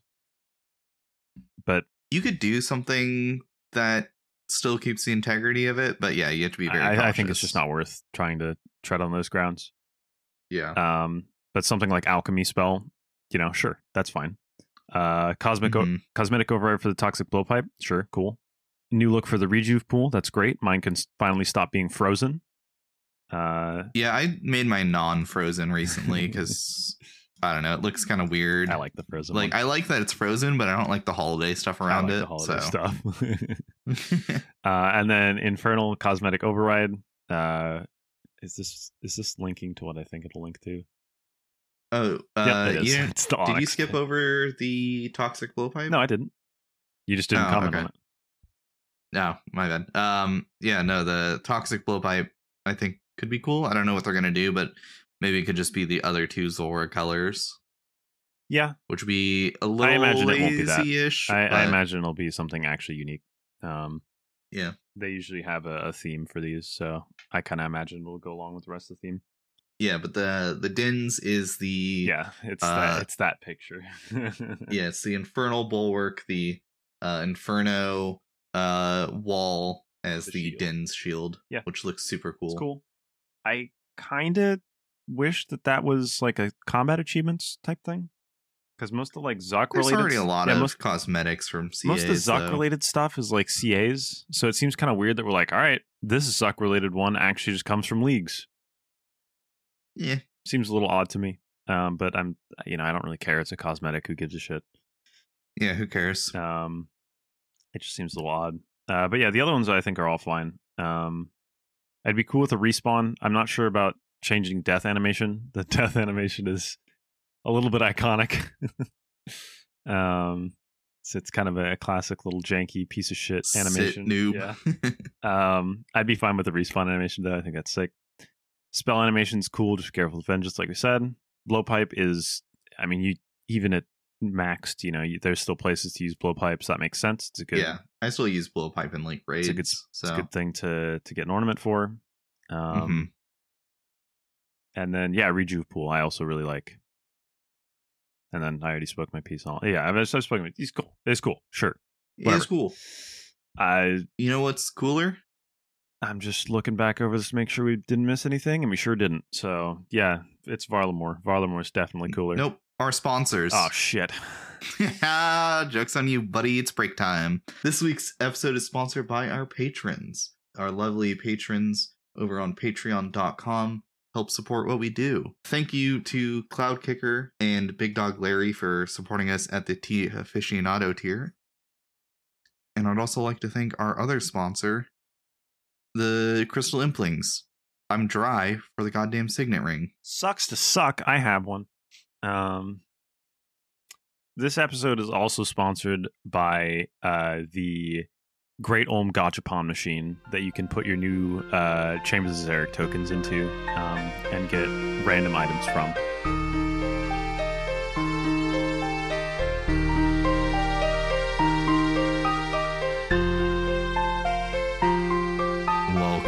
Everybody. Now, this is probably the biggest thing they announced in the Summer Summit. Yes, sir. Yes, sir. I am so excited for this. And, we saved it for last because not only is it coming out last, but it's also probably the biggest thing. Yeah, it's also coming out not this year. Yeah, it's coming out next year. But I was somehow right when I said Varlamore is coming out in 6 months. Do you remember a few episodes back when we were looking at the OSRS map? No, I don't remember that. Oh, yeah. I mean, I remember when we were looking at it, but I it. don't remember you saying that Varlamore would come out in like the next 6 months. Yeah, that's what I said. I was like, oh, the map is being worked on and it's in the game cache. Probably coming out in like 6-7 months. I suppose looking back on it now, yeah, that probably is a reasonable assumption. Yeah. So, Varlamore, a new country coming out, super exciting. It's been designed by or helped by Gentle Tractor, who I'm surprised is not just mod Gentle Tractor at this point, with how much he's been working with the J mods. Yeah, I don't know, but we're getting not all of Varlamore right away. It's going to be a drip feed of content, but when it does drop, we're going to be getting the main city, the Civitas Illa Fortis, which I've probably butchered because I'm an American, as well as... This is going to be called Fortis, by the way. Yeah, it's going to be called Fortis, or the city. I imagine people are just going to refer to it as Fortis. Yeah. We're getting Fortis. We're getting the Rallus Rise, which I don't know what that is. I think that's just part of... Actually, I don't know what that is. We're getting the Hunters Guild and 2 new quests. So, Rallus's Rise. Yeah, that's where the it's mostly where Camp Tarum is, the Imkando city, where the new Barrows alike is. Gotcha. Yeah, so as Bird said, there's a Barrows like thing, but I think we should start from the top, or sort of the top. Yeah, I assume you're just going to read from the Varlamore Shining Kingdom blog post. Yeah. Yeah. All right. First thing they talk about is whether or not we should add Varlamore, and yeah, obviously, without any further details. Yeah, just do it. I don't care what you put in it. They want to add 2 new quests. These quests will be mid-level quests, I believe. One will arrive right before Varlamore is released and give you a reason to travel there. And the second will continue the story once you get to Varlamore. And it's not clear whether or not you're going to need Kingdom Divided to get here, but I think from a story perspective, it makes most sense if it's a requirement. Yeah, I would be surprised if you need it. Yeah. Oxy and I got into it for a bit about it. Because, I was like, oh, I don't think it should be a requirement, but Oxy ended up convincing me because, if you do Kingdom Divided after you've already been to Varlamore, there's a lot less oomph to the end of that quest. Yeah. And one thing I could see them doing is there's the quest that it's required to do to get the Varlamore. What they could do is they could make it so the ending is different if you've done that quest. Okay, yeah, I could see that, but I don't think they'll do that. I don't think so either, but I believe there are some quests that they've changed. Quest actually is different depending on what quest you've completed. If you've done Song of the Elves, the new king of Ardi is actually in that cutscene instead of the old one. That's interesting. Okay. So it's not unheard of. Obviously, that's a very small change. And, if you've already been to Varlamore, the NPC dialogue could just be different, where it's like, oh, yeah, there's, the queen or whatever the fuck she is of Varlamore. I've seen her before. It's no surprise that she's here, instead of being like, whoa, we've never seen these people. Yeah, I think it should require it, though. Yeah, I'm fine either way. Even if they can change it, screw the snowflakes, I can't access it. Yeah, I'd be fine either way. Just, if it doesn't require Kingdom Divided, just make it so that the ending of Kingdom Divided is a little bit different, so it makes a little more sense. Yeah.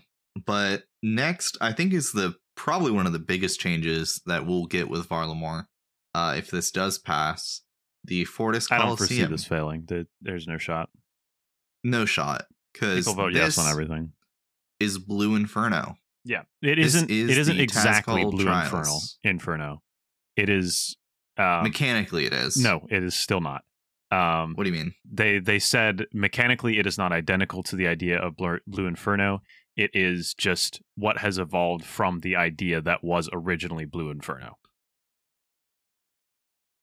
Okay, well, either way, this is a wave-based minigame where after, I don't know if it's after every wave. Yeah, no, it is after each wave. After each wave, you'll be offered a choice. Swallow your pride and leave with the loot you have, or risk it all for the next battle. So it's basically Enrage from like RuneScape 3, where you can double down and make the boss harder, but in exchange you'll get better loot.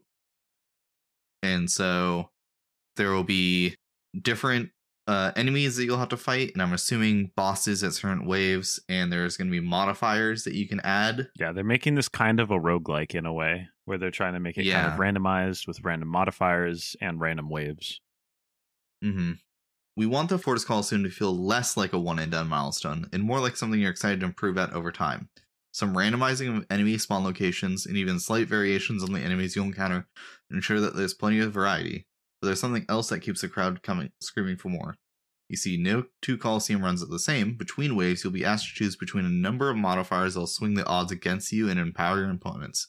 If you plan to go all the way, you'll need to juggle the increasingly tricky waves and chosen modifiers. So you won't get... It'll be like, if you've ever played a roguelike like Nuclear Throne, you know, whenever you level up, you get a choice between certain modifiers for your character. Those ones are beneficial. These ones, you know, after every wave, you'll get a choice of modifiers that will be detrimental. Hey, these are beneficial, just to the enemies instead of you. Mm-hmm. Yeah, so I think that's going to be really cool. I hope it has a lot of depth and a lot of they're going to need to difficulty. Really be careful with the balance of these modifiers, because otherwise there's just going to be a meta that evolves of always pick these modifiers whenever you get choices. If you see any of these, pick these ones.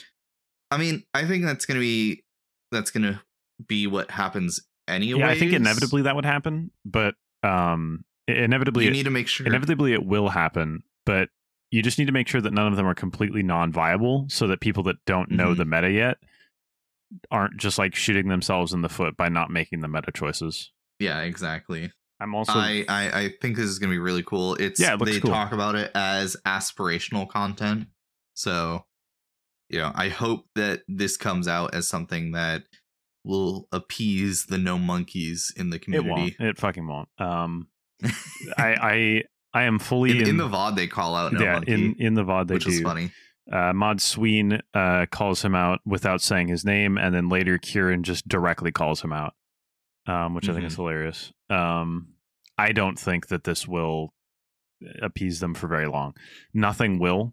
They just need to play another game. No monkey's playing RS3 exactly now, so. Like.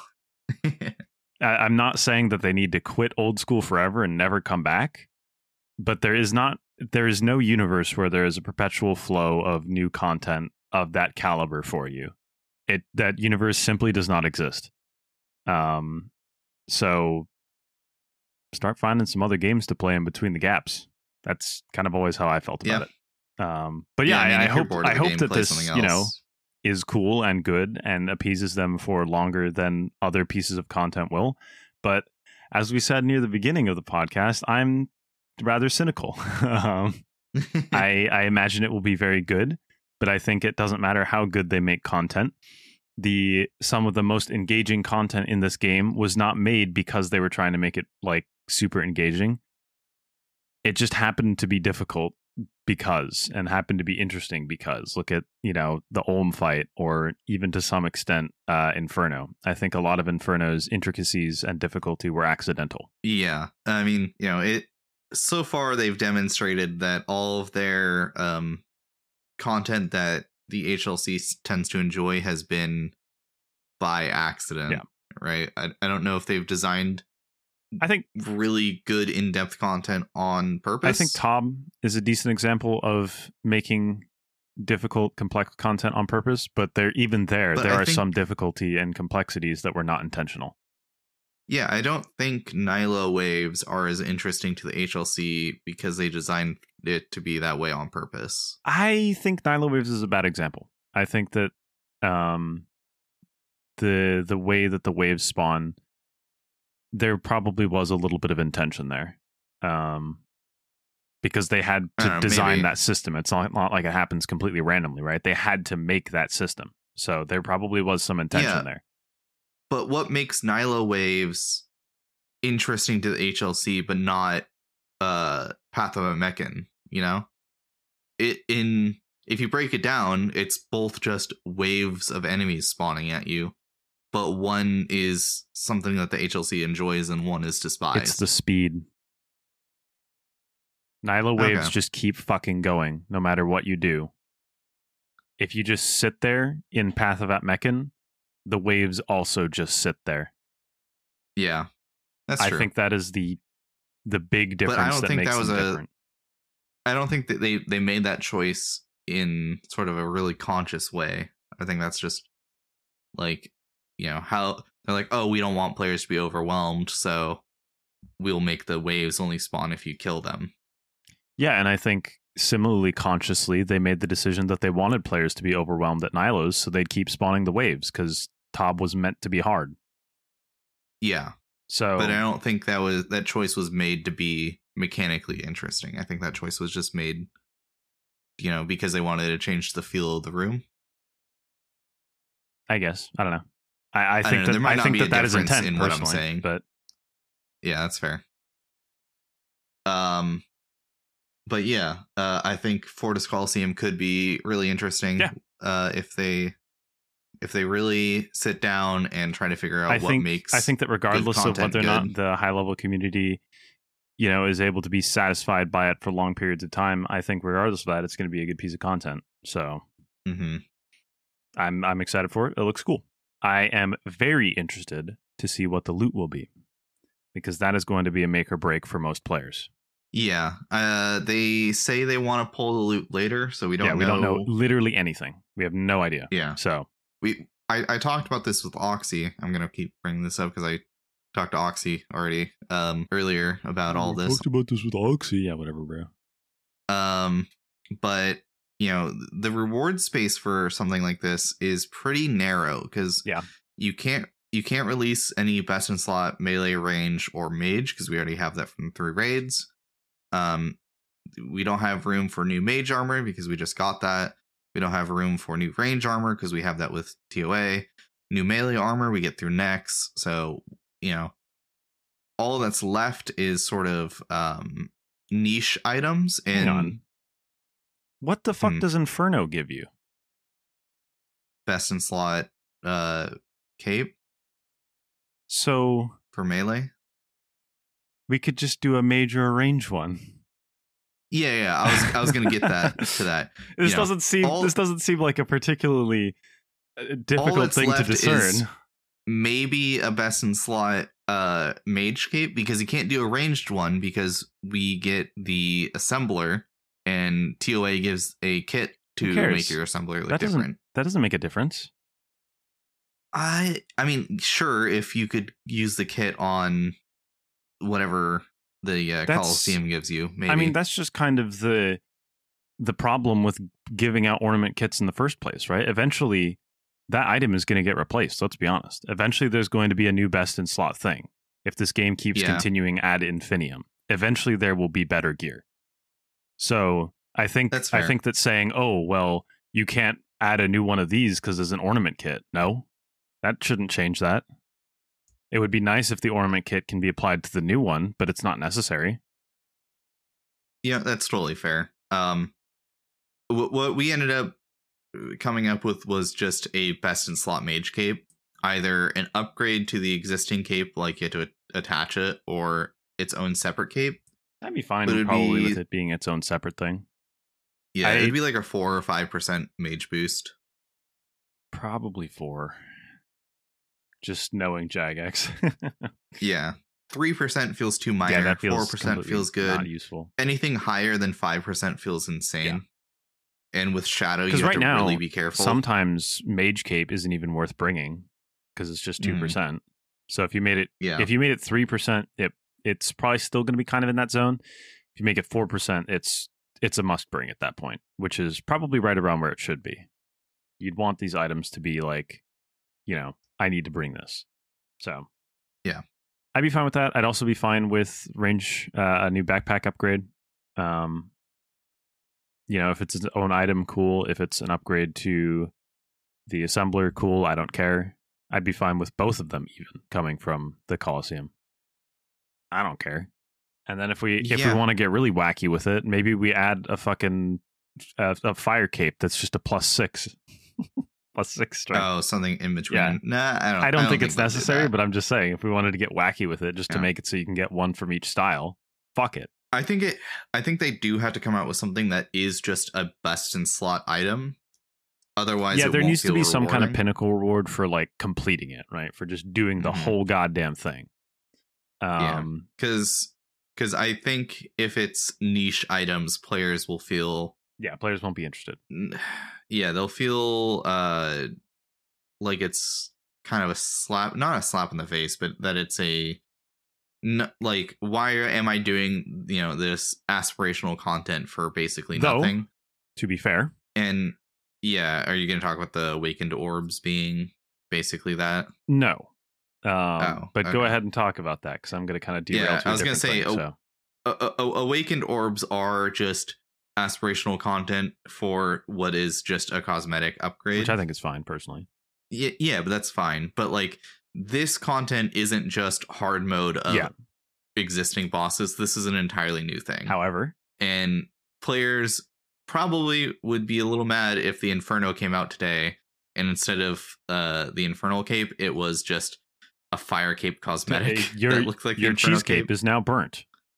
Yeah, like people will be like, okay, cool. However, they were talking about this on the VOD, and they talk about it a little bit in here. Is they don't want it to be a one and done thing, right? And you get to choose to, after each wave, you can choose to leave and claim your rewards. So obviously there is more to this than just some pinnacle thing, right? I think the pinnacle, possibly best in slot thing probably comes from completing all of them, but there needs to be some amount of just like, I guess, just drops. I don't know. Maybe they're just like, various supplies, ores, skilling materials, whatever that you just get. But I imagine there would need to be like some unique things thrown into those pools of things you're just getting for doing some of the waves. Mm-hmm. What those are, I don't know. Are they new materials? Are they actual gear? Are they things required to make new gear? I have no idea. There's been a lot of items that they've pulled that have not come out because they came out with different ideas, like the mage book from Nightmare, or isn't that just Ward now? Didn't it do something? I don't think so. I think it was just percent. Siren book. I could be wrong though. Okay, it was just a 4% mage bonus. Yeah. I don't know. Well, there's also it's also in the game anyways. It's just on a bookshelf somewhere. I don't remember where. That's true. I think it's in Death's domain. Yeah, it's in Death's domain. Yeah, there's that, which I guess isn't a good example. But there's also the Heka, which was designed and never came out. I'm sure there's other items that they've designed and never came out that they could implement as like, here's a side grade item that, can come as a reward from the Colosseum that isn't the pinnacle end reward. Yeah. And I think those would be fine as side grades, as long as the pinnacle reward is something that's good. Yeah, I'm very interested to see the reward space for this, because I'm kind of viewing it as, I'm not sure how much of like side grades and gear upgrades we're going to get from this, because the idea of it is that you can get to like certain waves and then you can quit out. So like how the structure of the way the drops works is going to be very interesting to me, because it's like, is it going to be like, okay, you made it to this wave, and so now it's like, kind of like turning your TOA invocation up to a certain point and you unlock the ability to get these drops? Is it kind of like that? Or is it like get to this point and you just get a thing now? Who knows? So for like the final wave, I'm sure that's going to guarantee you get like, if it's a cape, that. But along the way, I'm going to assume, each time you double down, it increases your chance of getting a reward like a unique, but it doesn't necessarily guarantee it. Yeah, and I'm sure you'll be dropped like essentially like money drops and supply drops within like this pool of loot that you're building up over time. But I imagine that alongside that there would be like a chance for these various pieces of gear or whatever.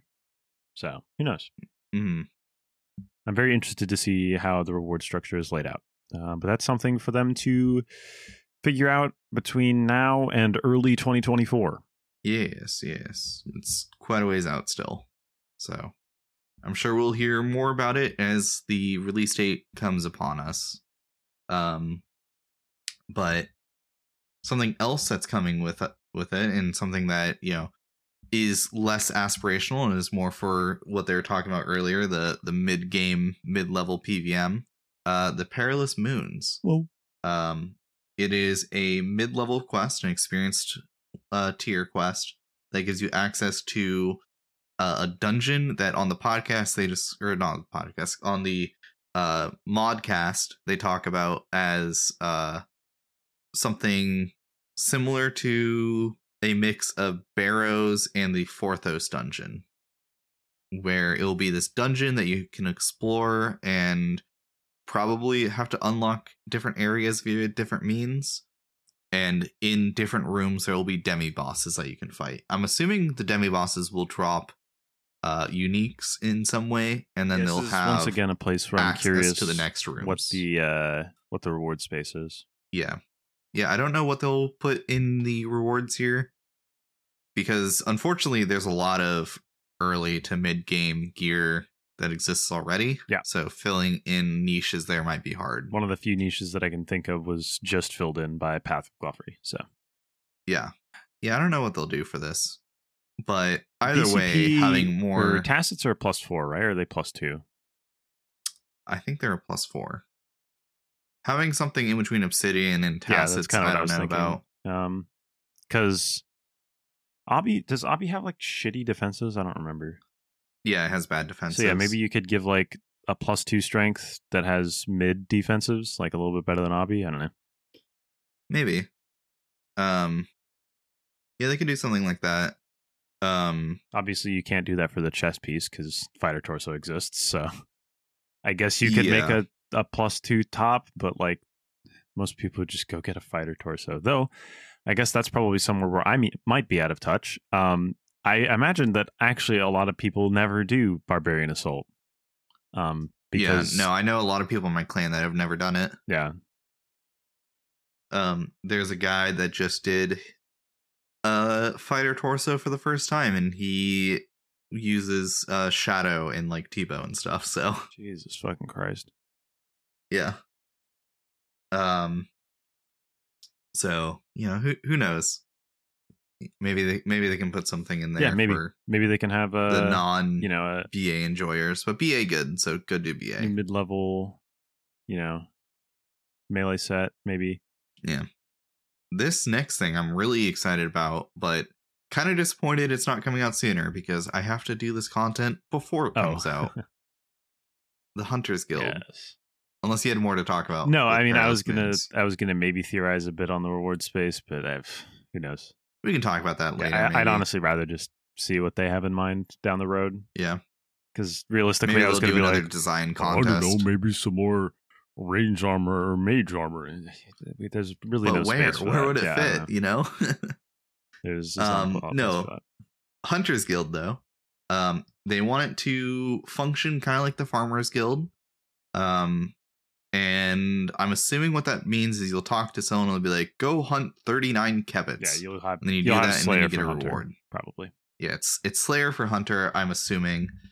They want to revitalize old methods. You need at least 40 Hunter to get in, and there's some like pitfall traps nearby. There's a bank inside. There's some Hunter stores. I want this to not just be the Hunter Guild, but also to be a mild Hunter rework.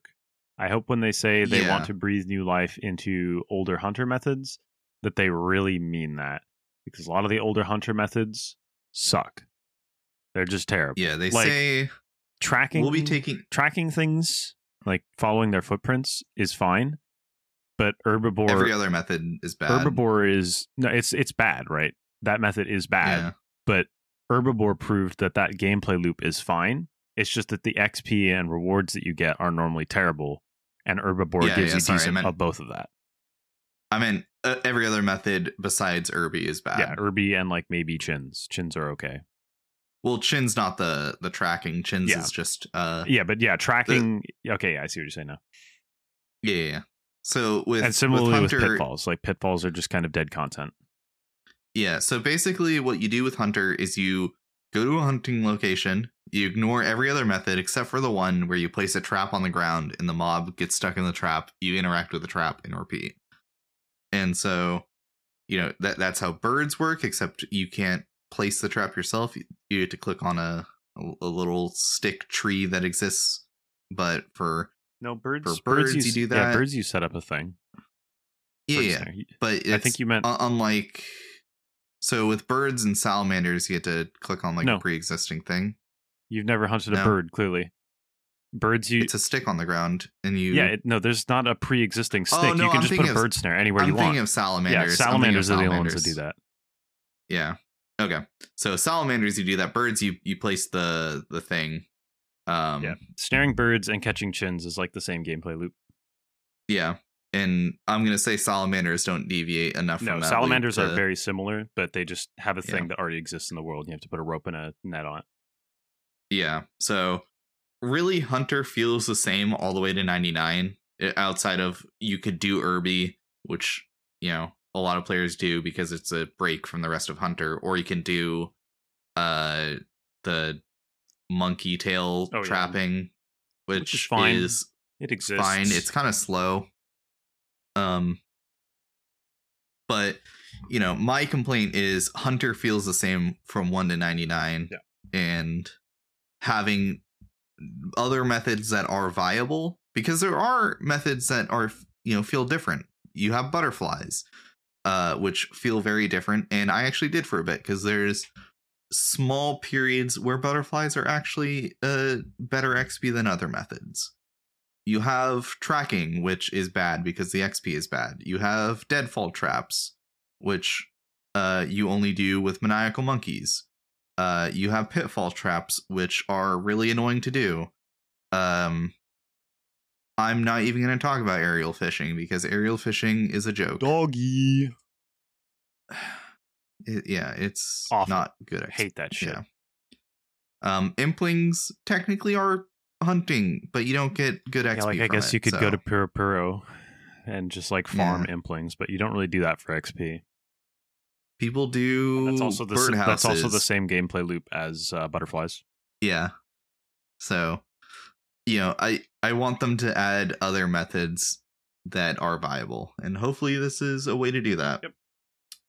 The guild itself is cool, but it's kind of like the forestry thing for me, where it's like we need details. I need details, and I mostly want it to be a rework of the core mechanics to make them actually not a pain in the ass. And then forestry kind of turned into more than that with the events and stuff, which personally, it's whatever. I don't care. But, as we have spoken to before, it would have been nice if it was just like a rework of the base mechanics of woodcutting to make it a little less of a pain in the ass. And that's it. Yeah. And I hope that's what this is. But yeah, that's all the questions in the blog. But there's some more information we can glean by looking at the map. There is I'm assuming this is part of the dungeon network that's going to be coming with the Perilous Moons or whatever they called the quest. I doubt it. I think these are going to be separate dungeons. You think so? I don't think it's going to be one continuous network. But it could be. I don't know. I think that there's a bunch of little dungeon entrances here and there. I think that the Colossal Worm Remains and the one north of it might be connected. But to have the Colossal Worm Remains and the Counter Room entrance to all the fucking way over there be connected seems a little odd. I imagine Perilous Moons is going to be kind of its own thing, kind of contained within the Mountain of Rallis' Rise. And then maybe the rest of this stuff down here will be connected, but who knows? Yeah. There's like you said, also there's the Colossal Worm Remains. Looks cool. Which is going to be an agility thing. Yeah, there's an agility icon there. I'm assuming that's going to be a agility course somehow. Yeah, you could probably just like climb around the worm remains. That'd be kind of cool. Yeah, so that's neat. I don't know where that'll fit in the training meta, but it's nice to If I have were to variety. guess, nowhere. Yeah. There's a bunch of hunter areas kind of all around below Fortis. That's I'm assuming where a lot of the Hunter Guild stuff will take you, is to go do that. There's some like pitfall stuff over there below the Avium Savannah. There's a Locust Oasis, which I don't know what's going to go on there. There's a tree icon. I think it's probably just like a quest spot eventually. Probably. That makes sense. The tree icon is just, it's kind of like, haha, we just put trees here. Because they mark all rare trees on the map, and they just decided to put trees there. Yeah. There's a lot of ports everywhere. So you were mentioning the other day, one of our friends talking about this, but I do feel like Varlamore was designed with sailing in mind. I don't think so. If you look at the broader map, there's an island that's just Canal Island. It kind of looks like Venice or something. Just tons of canals everywhere. Varlamore itself has a giant port in Fortis. There's a port area to the south of the Hunter Guild with another port on the little island to the west of it. There's another port to the southeast of Fortis. There's a lot of ports everywhere. I don't think that that's indicative of being designed for sailing, though, because look at the rest of the fucking game map. There's already ports everywhere. That's just how the world is designed. I think that it happens to be, conductive to sailing, but I think that adding a giant port into a city isn't necessarily a sign of them being ready for sailing. It could just be, it looks cool that there's a giant port here. I don't know, having so many ports in such a small area, though. Because, if you look at, Kandarin, you have Port Khazard and Fel de Pils. I think it's really the only ports that exist in Kandarin. I mean, but even... Oh, you have Witch Haven, too. I mean, even Zeah itself, or Kourend itself, you got the one on Land's End, and then you get the other one at... you get the one at Land's End and the one at Port Piscarilius. They kind of threw them around. That's only 2 for the entirety of Kourend. And notably, there is not a lot going on the eastern shore, whereas in Varlamore, there's actually like some islands and stuff. So it would logically make sense that there are more ports around. Yeah, but they didn't throw any ports around like Mount Ketamortum. Where would they go from there? And who lives there? Nobody, but there's the only place that I could have seen them adding another port is maybe at the Farming Guild. But there isn't one there. Yeah, but because where would you go from there? They could add just a little random fucking town there, like they did with the Sunset Coast in Varlamore. Yeah, the Sunset Coast seems pointless. I'm not. Yeah. I think it's just kind of. Or for some reason, there's a trading post just south of Fortis. So yeah, I think a lot of it's just kind of they're going back to the idea of just building the world to be a world, just to have it make sense, because they're trying to avoid release state Zeah, where there's just nothing anywhere, and it just looks weird. Having the island too, that's just a bunch of canals, though. I just think that's cool. I would have added that cool. Without Zeah or without sailing, personally. I just think it's a fucking cool as shit aesthetic. And also, if it's made for sailing, why on the map does it show that there's permanently stuck boats in it? Well, you can't even sail through it. You're not going to be sailing through it. That would be like docking there. But that would be like the cool part of having a city like that with sailing, is you'd want to sail through it. In my opinion. I suppose. So, I think it's just, They've added a lot of ports, though, and more than I think they would have otherwise added if sailing wasn't a consideration. I don't know, maybe I'm delusional, but I just don't think so. I don't know, Cope.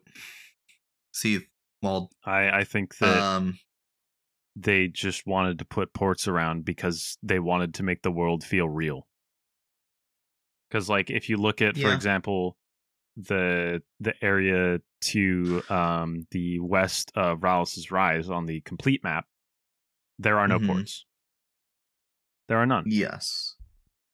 So, that's fair, but I don't know how you would access Rallis's Rise from the water because it's a mountain. No, I mean just like the entire forest to the west of Rallis's Rise. There is no port there. I see.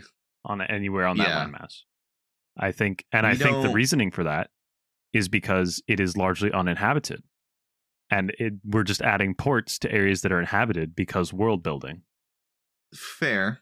We don't really know what's going on there with the two settlements there on the west coast of it, and whatever that the one on the far west coast is south. Clearly ancient ruins. It's got that fucking ancient ruin, like weird temple with squares around it look that all the Zeah temples have.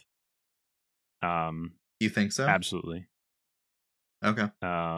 This is like this area that's kind of on the west here that's like foresty. This is like a Kebos lowlands kind of area that's like a largely uninhabited kind of foresty area that you can go explore. Yeah. That's what it looks like to me. And then there's like a Land's End type deal on the eastern shorefront there where it looks like there's like wheat fields or something. Yeah. That's what it looks like to me. That's, purely game theory. Yeah, to access it is going to be a challenge for sure, though. You'll have to go quite out of your ways to get there. Yeah, the Venice City, I personally just think that that's cool. I like that aesthetic of like cities, these like islands that have like these big moats in between them, and the like buildings are like just not floating on the water, but built into the water. I think that's just cool. Yeah, I think it'll be cool. That'll be a cool place to explore. I'm very excited to see what that is. There's the area that is directly east of the Stranglewood, this kind of like brown forest, kind of like the Podzol look in Minecraft, Oh, I said I was talking about this earlier when we were talking about the stonecutter in the Dwarf City is the only place where you can get like the place down there is labeled Stonecutter's Outpost. Yeah, that's probably going to be another way to get maybe there'll be another stonemason there. It's possible too that there might be new materials for new ways of training construction. I just noticed in the Podzol area we got a druidic ritual site. You can see there's like the Stonehenge shit kind of near the waterfront. Where at? The Podzol area? Yeah, it's like it's north of Rallis's Rise. Just kind of go straight up from Rallis's Rise and eventually you'll see it. Stonehenge. I don't see what you're talking about. You're terrible. I am going straight north. You see like the giant tree trunk that's probably not a giant tree trunk, but it kind of literally just looks straight up. Oh, I see it. Yeah, it's real small. Yeah, there's a little ritual. I was looking for something big. No, with like white outlines. I mean, I literally referenced the druidic ritual place, man. It looks literally identical. I don't know what that looks like on the map. You're useless. How often am I like, I'm excited to go look at Taverley on my map? I don't know, but I just like have this game map memorized, so I just assumed you did too. Yeah, no, they have that. There's also like a giant tree. Yeah, I don't think it's actually a giant tree trunk. It looks like it's like something that has a giant moat around it, because it looks like that like thing is a bridge. No, I think that's a giant tree trunk. It'd be cool if it was, but to me, rings. it looks kind of like it's just like a big piece of dirt with a bunch of rings in it, because it looks like there's a bridge going to it. Maybe, but there's another giant tree on the map. There's one to the southwest of Rallis's Rise in the wooded area. I saw that. It has like a fort around it. But that looks significantly different than the giant tree, the giant air quotes tree that we're... I mean, that one's even bigger. So... yeah, I don't know. Could be. We'll have to see when it comes out. Yeah, there's some broken boats, which is kind of cool. Some like fort thing to the east of that mountain that's there too. There's some evil shit going on there for sure. Yeah, it looks like there's a big like brazier or something on that mountain. Yeah, at the peak. There's a cave to the northwest of it. It looks like. It's kind of hard to tell. A ladder icon there. Yeah, so I'm excited. Yeah, there's a lot of cool stuff. This kind of goes back to what I was saying about forestry, where I wish it was Papa's all coming to my door. Can I keep speaking, or do we need to deal with Papa? Yeah, keep speaking. This kind of goes back to what I was saying with forestry, where 1 second, actually, I'm sorry, motherfucker. I thought he would fuck off. He's not Papa, doing that. I'm gonna punt kick you across this hallway. This fucking guy. All right, we got a Papa cast. Oh my god. Oh god, Papa! Oh, you piece of shit. Never mind. I'm gonna bring him out. He's gonna be annoying. Okay, continue. I'm sorry. This kind of goes back to what I was saying about forestry, where I was talking about how I didn't like that they split the release up into 2 parts. I hope that every time they give a release of content on Varlamore, that it is substantial. This first one looks to be decently substantial, and I'm happy with it. And so I hope that how many parts are they splitting this into? We don't know. I don't think. I think it's unless they listed it. And I just didn't read it because I haven't read all these. To make this happen, we're splitting. No, it just says multi-part. Yeah, they'll span the whole of 2024. So okay, there is one of my problems with the way content releases in this game. Is I don't want us to just be like, yeah, we added this. You can now access the mountain over here. I'm gonna assume it's gonna be, the first area, Fortis and all that stuff, and then second release will probably be all the stuff on the west coast area, and then the last one will be like the northern area. I kind of imagine the northern area will be next in order to connect the Stranglewood. That would make sense, yeah. Having Fortis and the area around it as the first release, though, makes sense for being able to experience the big parts first. And I want... Basically, what I want is I don't want them to be releasing tiny little updates, because, in my opinion, forestry, while it is, a somewhat significant rework of the woodcutting skill, the first update didn't feel like that much content, I'm going to be honest. And it was hyped up to be like this big rework, whereas it really wasn't that much. And even after part 2 comes out, it's still not going to be that much. I really wish that it had all just released at once. Yeah. Because then it would have felt a lot more substantial. And I really hope that Varlamore does not suffer that same problem, where it's like, yeah, we're going to release some of the stuff, and it just ends up not being a lot to sink your teeth into. The first one, as long as like the Fortis Coliseum and the Barrows shit passes, there's probably going to be enough stuff, right? There's a decent bit of stuff going on there. And then also, we got some quests going on. Sure, whatever. As long as we keep getting some decent, juicy bits of content in future Varlamore updates, it'll be fine. But I don't want them to just be like, yeah, now you gain access to the Venice island. And it's just got like some shops and stuff on it. And there's a quest that like doesn't really give any rewards, but it's just lore. I don't care. Add stuff that I can actually play to the game. Please. Thank you. Yeah, I hope it's at most 3 parts, and that each part feels substantial and there's plenty going on. A quest release with each part would do good to make sure that it feels like at least we're getting something. And don't give me some bullshit Twisted Tail quest. Yeah, don't give me. I'm fine with those being added to the game. Feel free to add those as well, because they're not. I assume they're not super difficult to develop, because you don't do any like crazy rewards, you don't do any crazy storylines. It's just like, yeah, here's a thing that happens in this town, and you get like some gold and quest points. Cool, but also give me a real fucking quest. Yeah, just please. I lost my thought. Fuck. Get fucked. Don't fuck it up. Yeah, please just don't give us another Garden of Death quest. That quest sucked. Yeah, it was lame. I'm fine with those quests being in the game. I would prefer that they don't drag on with the exact same mechanic for as long. Garden of Death the idea of it's fine, right? Like I'm fine with the idea of Twisted Tales. The one next to the Farming Guild is way better than Garden of Death.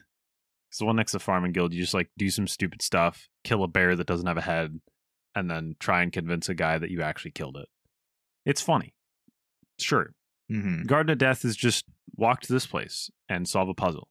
Then walk to the next place and solve basically the same puzzle, but a little different this time.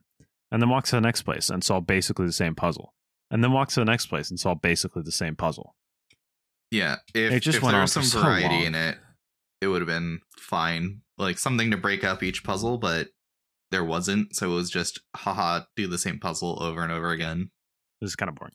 I'm told if you did it with a quest guide or the quest helper, it was literally like a 2-minute quest. But blind day on release like we did, it took fucking forever. Yeah. And I don't think, similarly to how I don't think the game should be designed for Iron Man, I don't think the game should be designed with quest helper in mind. No. Yeah, that would be bad precedent. I mean, I heard Mod, oh shit, what's his name? The J-Mod that's all about the lore. He did most of the Desert Treasure 2 lore stuff. You probably don't know. I have his name written down, actually, I think. Hold on. Oh, do you? He was on the Sebe cast recently. No, I don't. Mod Ed. Ed, okay. I was thinking of Mod Ed was talking about, you know, he knows that people will quest help through it.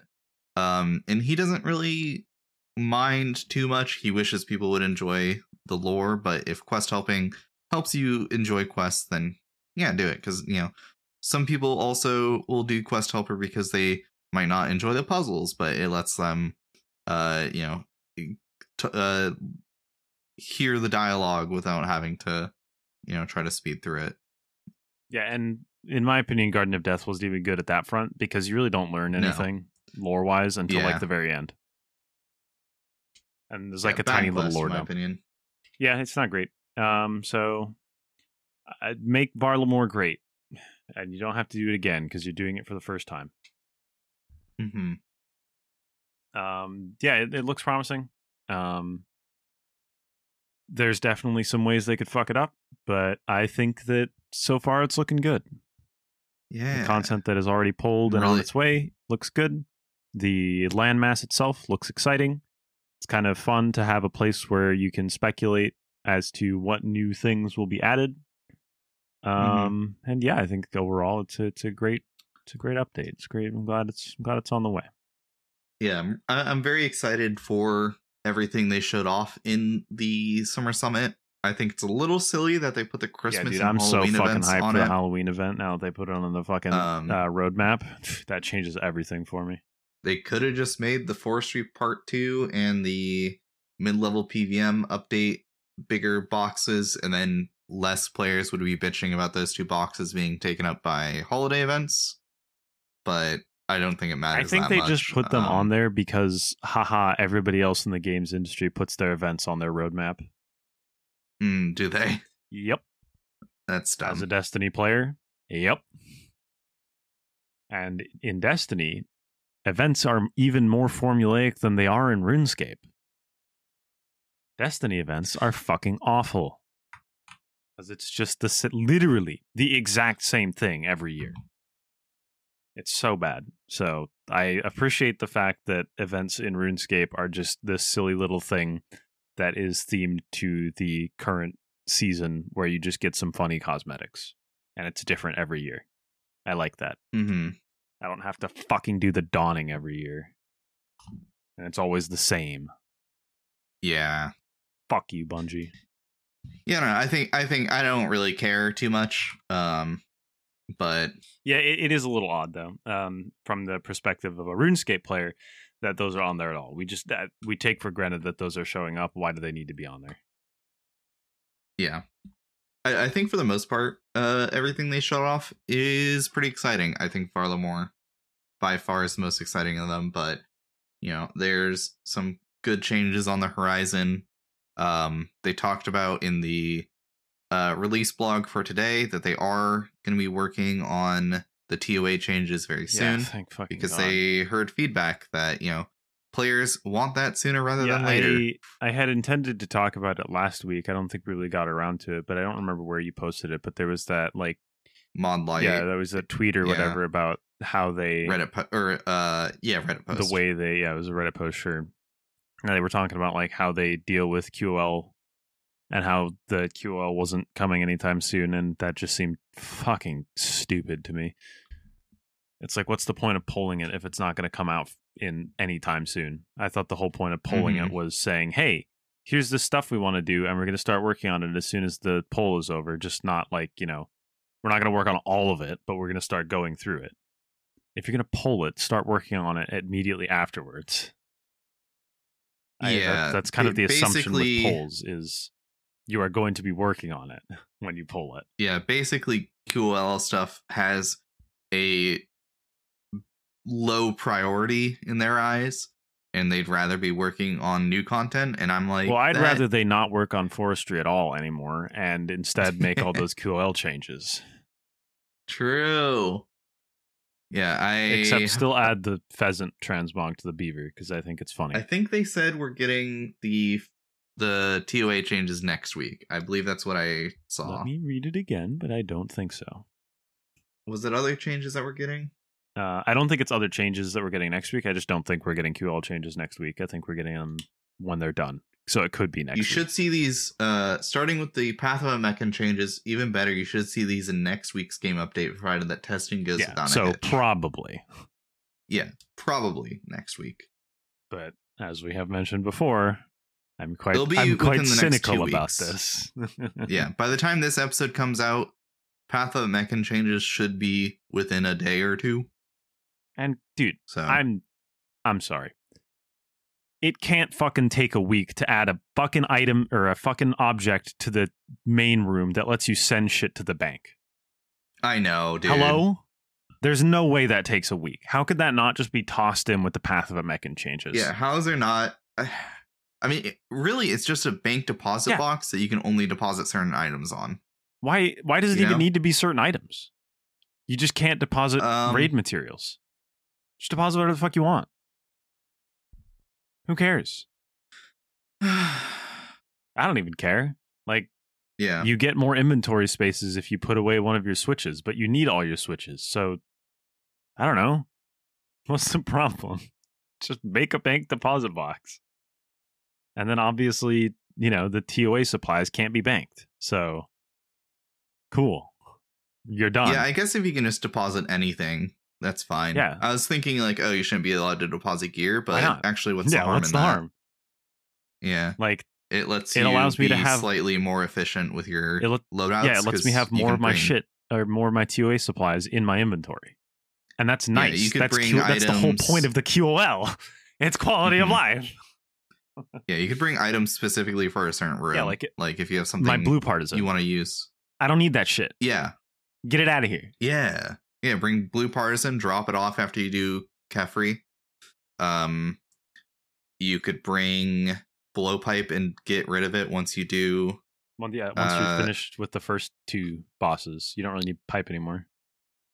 Yeah, you could. I guess first two, assuming you're doing Mechan and then Scarabus. Yeah, I mean, you use it at Akka too, but I guess it's not the most important. You could just Bofa the Shadow. Yeah, which I normally do anyways. But I think just chuck a bank deposit box in there. Why not? Yeah, it just blows my mind that it's like, we need months to do that. No, you don't. You just don't want to take the time. It's not that they need months to do it. Yeah, I know. That's what I was about to say. Is you don't want to just take the time to just go bang it out real quick. Just fucking do it, man. The whole reason we voted yes is because we want it in the game. And I want to do the raid now. A lot of big QoL changes have been JMods doing stuff in their free time. Which is why is that? Mod Ash doing a bunch of stuff in his free time should not be how we get engine changes. I don't know. I understand though the constant drive for new content because that's what gets players excited, but some old content should get some love every once in a while. Yeah, it's what gets players excited, and what third update or something should be a QoL update. It's what gets players excited, and it's also what continues to draw new players to the game. when they had the CEO on at the beginning of the the podcast. God damn it! I know I did the same thing. The Summer Summit. When they had him on at the beginning, he was talking about how. Can I say something real quick? They kept changing his camera angle after every time he finished a sentence. They didn't just do that for the CEO. They did that for all of the like shots that were done like that. They'd always like change the camera angle. It was really distracting. Yeah, it was odd. There was a certain style. At one point, I was like, okay, I know when it's gonna happen. Mm-hmm. It's after every sentence or whenever they do a big pause, camera change. Yeah. Big pause, camera change. Sentence end, camera change. And it's like, stop it. I think they did a survey after the Summer Summit that was like, what did you think of the production value of the Summer Summit? And personally, I thought it was great. I loved the set. I loved the shirts they were wearing. The fucking Baron themed Hawaiian shirts were fucking hilarious. You know, they've been really good with their production value of those announcements, and it kind of makes it a little more hype. I do really appreciate that. Yeah. And I do hope they keep doing that because I think it's cool. I think it's fun. But yeah, the video sections, I think they were mostly fine, but that is the one big criticism. It's like, why do we need to keep changing the goddamn camera angle? I didn't even notice the shirts was Baron. Yeah.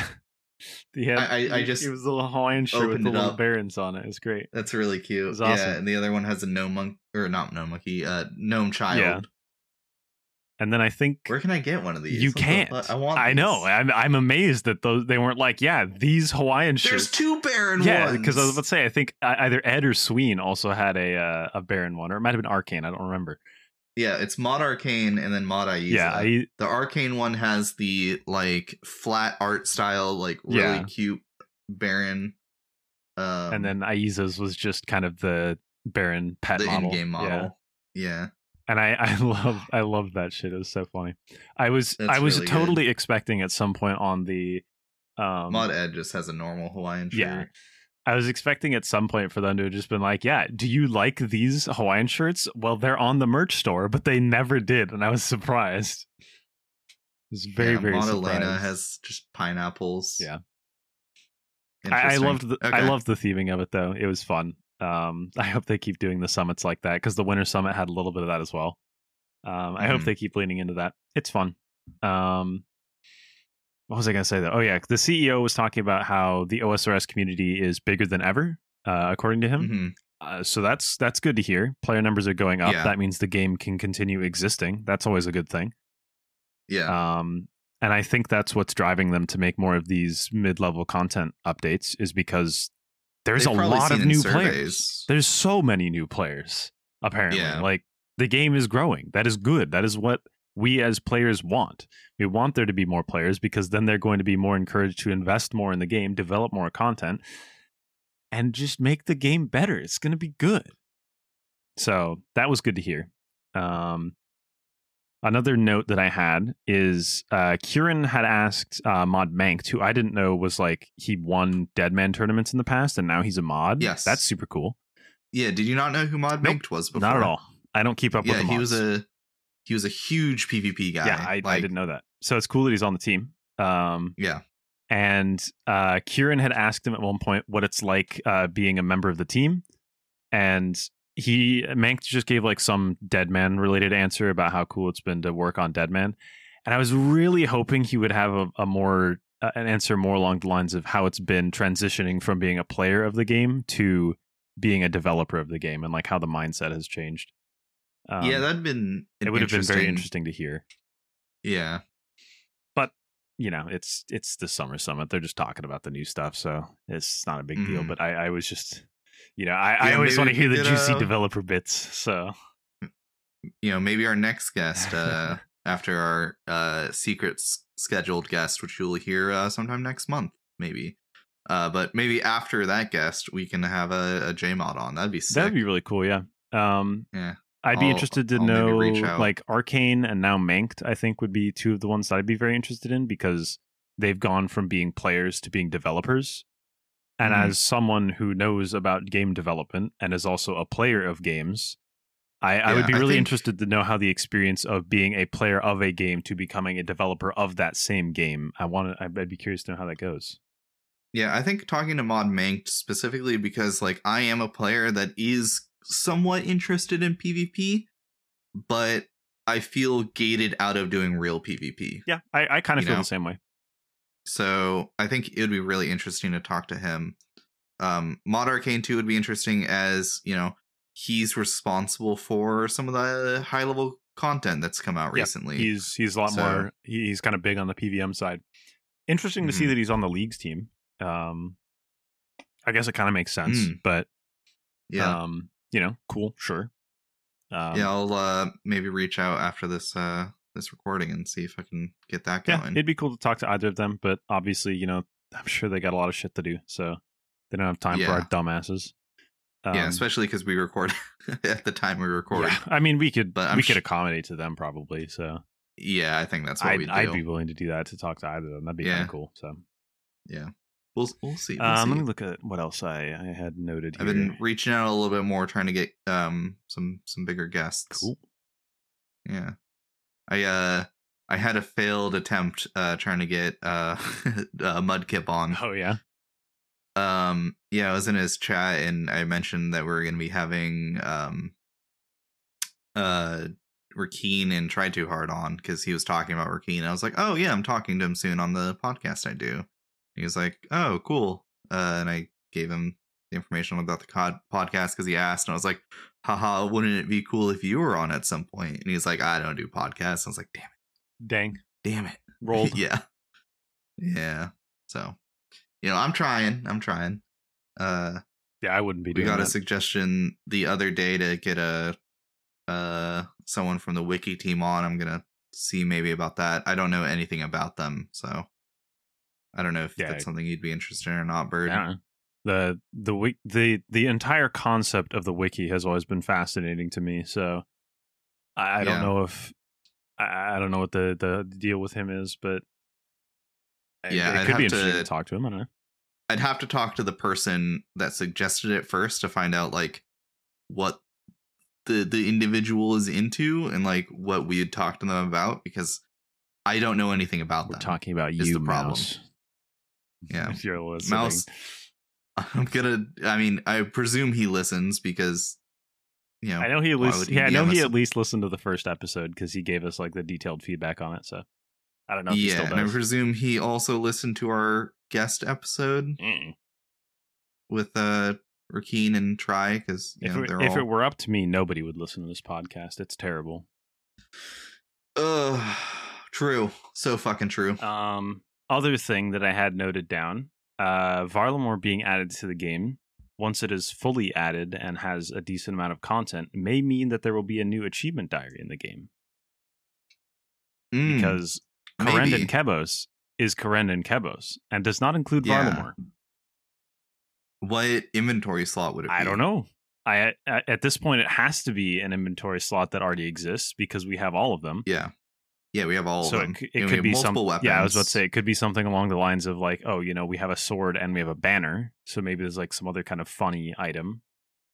I don't know. I have no idea. Maybe it's another weapon would be fine, like a spear. Yeah, maybe a two-handed weapon of some kind. It could be kind of cool. Yeah. I mean, really, you don't use them as actual gear. It's funny to theorize what they are just because it's funny. Yeah. I don't know why. I get spear vibes from Varlamore, or like halberd vibes for some reason. As cool as that would be, I want like a big fucking like... I want an achievement diary item that has the fucking God Sword animation. That'd be sick. I don't know. Maybe a new piece of jewelry for your neck. Maybe, yeah. Because what is the desert necklace desert one? Amulet is amulet. So maybe a necklace or maybe a bracelet for the glove slot, because that's technically a different piece of maybe a fucking like circlet or tiara for the head slot. Who knows? Yeah, I don't know. That's not going to happen for a long time, because obviously they're going to want to have a decent bit of content in Varlamore before they make the diary, similarly to how the Karen diary... Zaya took a long time. The Karen diary didn't come out until Corendon Kebos, or the Cabos Lowlands existed, which was a long time after it was initially added to the game. So that's going to happen no time soon. But it was something funny that I was thinking about, like, oh, we're getting a new region. That means theoretically maybe a new achievement diary eventually. Cool. Interesting. Yeah. That's cool. I didn't think about that. It could also just be rolled into the Kourend one. I kind of doubt it. Yeah, I don't think so either. They don't have a tendency of adding new diary tasks to existing diaries. So I imagine it would probably be a new area once the entire area has been rolled out. But yeah, I think that's it for all the Summer Summit stuff, unless you have any final closing thoughts. No, I'm looking through my little notes. I got nothing. And then also sailing. We're not going to talk about sailing. Go listen to an old episode. Yeah, I voted yes. We'll talk about it when it comes out and we play it. I think that's the last time we'll talk about it, or the next time we'll talk about it. Yeah, unless they have like we'll probably talk about it when beta releases. I bet. Because they'll release beta, probably multiple betas, I'd imagine, over time. So if there's any like big interesting things going on in betas, we might talk about it. But overall, I voted yes. I think sailing looks cool. Yeah, I voted yes as well. And by the time this comes out, voting will be closed. Yeah. I would closes in 2 days. I would yell at people to vote, but it doesn't matter. But right now there is the Giga poll going on, which is just kind of an outline of everything that happened. And it was like, yeah, should this be added? And then obviously the blogs that we've just gone through have further detailed poll questions that will be asked later, assuming that relevant, part on the Giga poll passed. So, yep. Very cool, very epic. But if you want to hear more of this podcast, make sure you follow it, like and subscribe, smash that bell icon. Beat the shit out of it. Or do whatever you do for whatever platform you listen on. Share it with your friends as well. That really helps. If you're on Spotify, you can respond to the Q&A question at the bottom, where sometimes I'll have a custom question, but other times I'm just looking for feedback, where I ask, what do you think about the episode? And it's a good way to reach out and let us know what you think. You can also do that via our Discord, which is linked in the description, where you can talk to us via Discord. We get DMs sometimes, or I should say I get DMs. I don't think Bird ever does. Nobody talks to me. Keep it that way. Yeah, I get DMs from people giving us feedback on the show or giving us suggestions for what we should talk about. And that is very helpful and really cool whenever that happens. I'd like to clarify, if you really want to reach out to me, you can. I'm a chronic non-responder, though. So if I don't respond to you, I don't hate you. I just probably... Yeah, sometimes I'll DM Bird for like 3 days and he won't respond. And I'm like, did I piss off Bird? Eventually we'll be like in a call and I'll be like, oh yeah, I read all those things. I just didn't respond because I just didn't have like a response that I felt was adequate. So I just don't. Yeah. But if you want to reach out, be either in the Discord or reach out to Spari. That's probably a better idea. You can also reach out on Twitter at Guthix Rest Pod on Twitter, or you can do it via my personal Twitter, but I don't use that one as much because Twitter is a burning hellscape. You mean X? You can also go to YouTube and get the video version, where Bird might eventually get back to doing that again. I did one of them. Be happy about it. That's all you'll very get. Far behind. It's like, what, 12 episodes behind now? Episode 7, baby. Yeah. So that'll be a thing. You can also subscribe to us on Patreon, where we've now released 2 Patreon exclusive episodes. Yeah, count them 2. My current idea is I want to do at least 2 episodes a month that are Patreon exclusive, where I just kind of ramble about things. One with Bird, one by myself. Maybe I'll include Bird in both of them. I don't know. It's a lot of extra recording for him to do with me. So you think I got anything better to do? True. I don't know. The solo one I just kind of recorded in the middle of the week, banged out the editing right afterwards, and just uploaded it. So yeah, I mean, notably also there was like a thing that you specifically couldn't talk about with me yet. So it was like, it made sense for it to be just you. Yeah. But yeah, no, it's sort of a more ramble style thing where we just kind of talk, little editing done.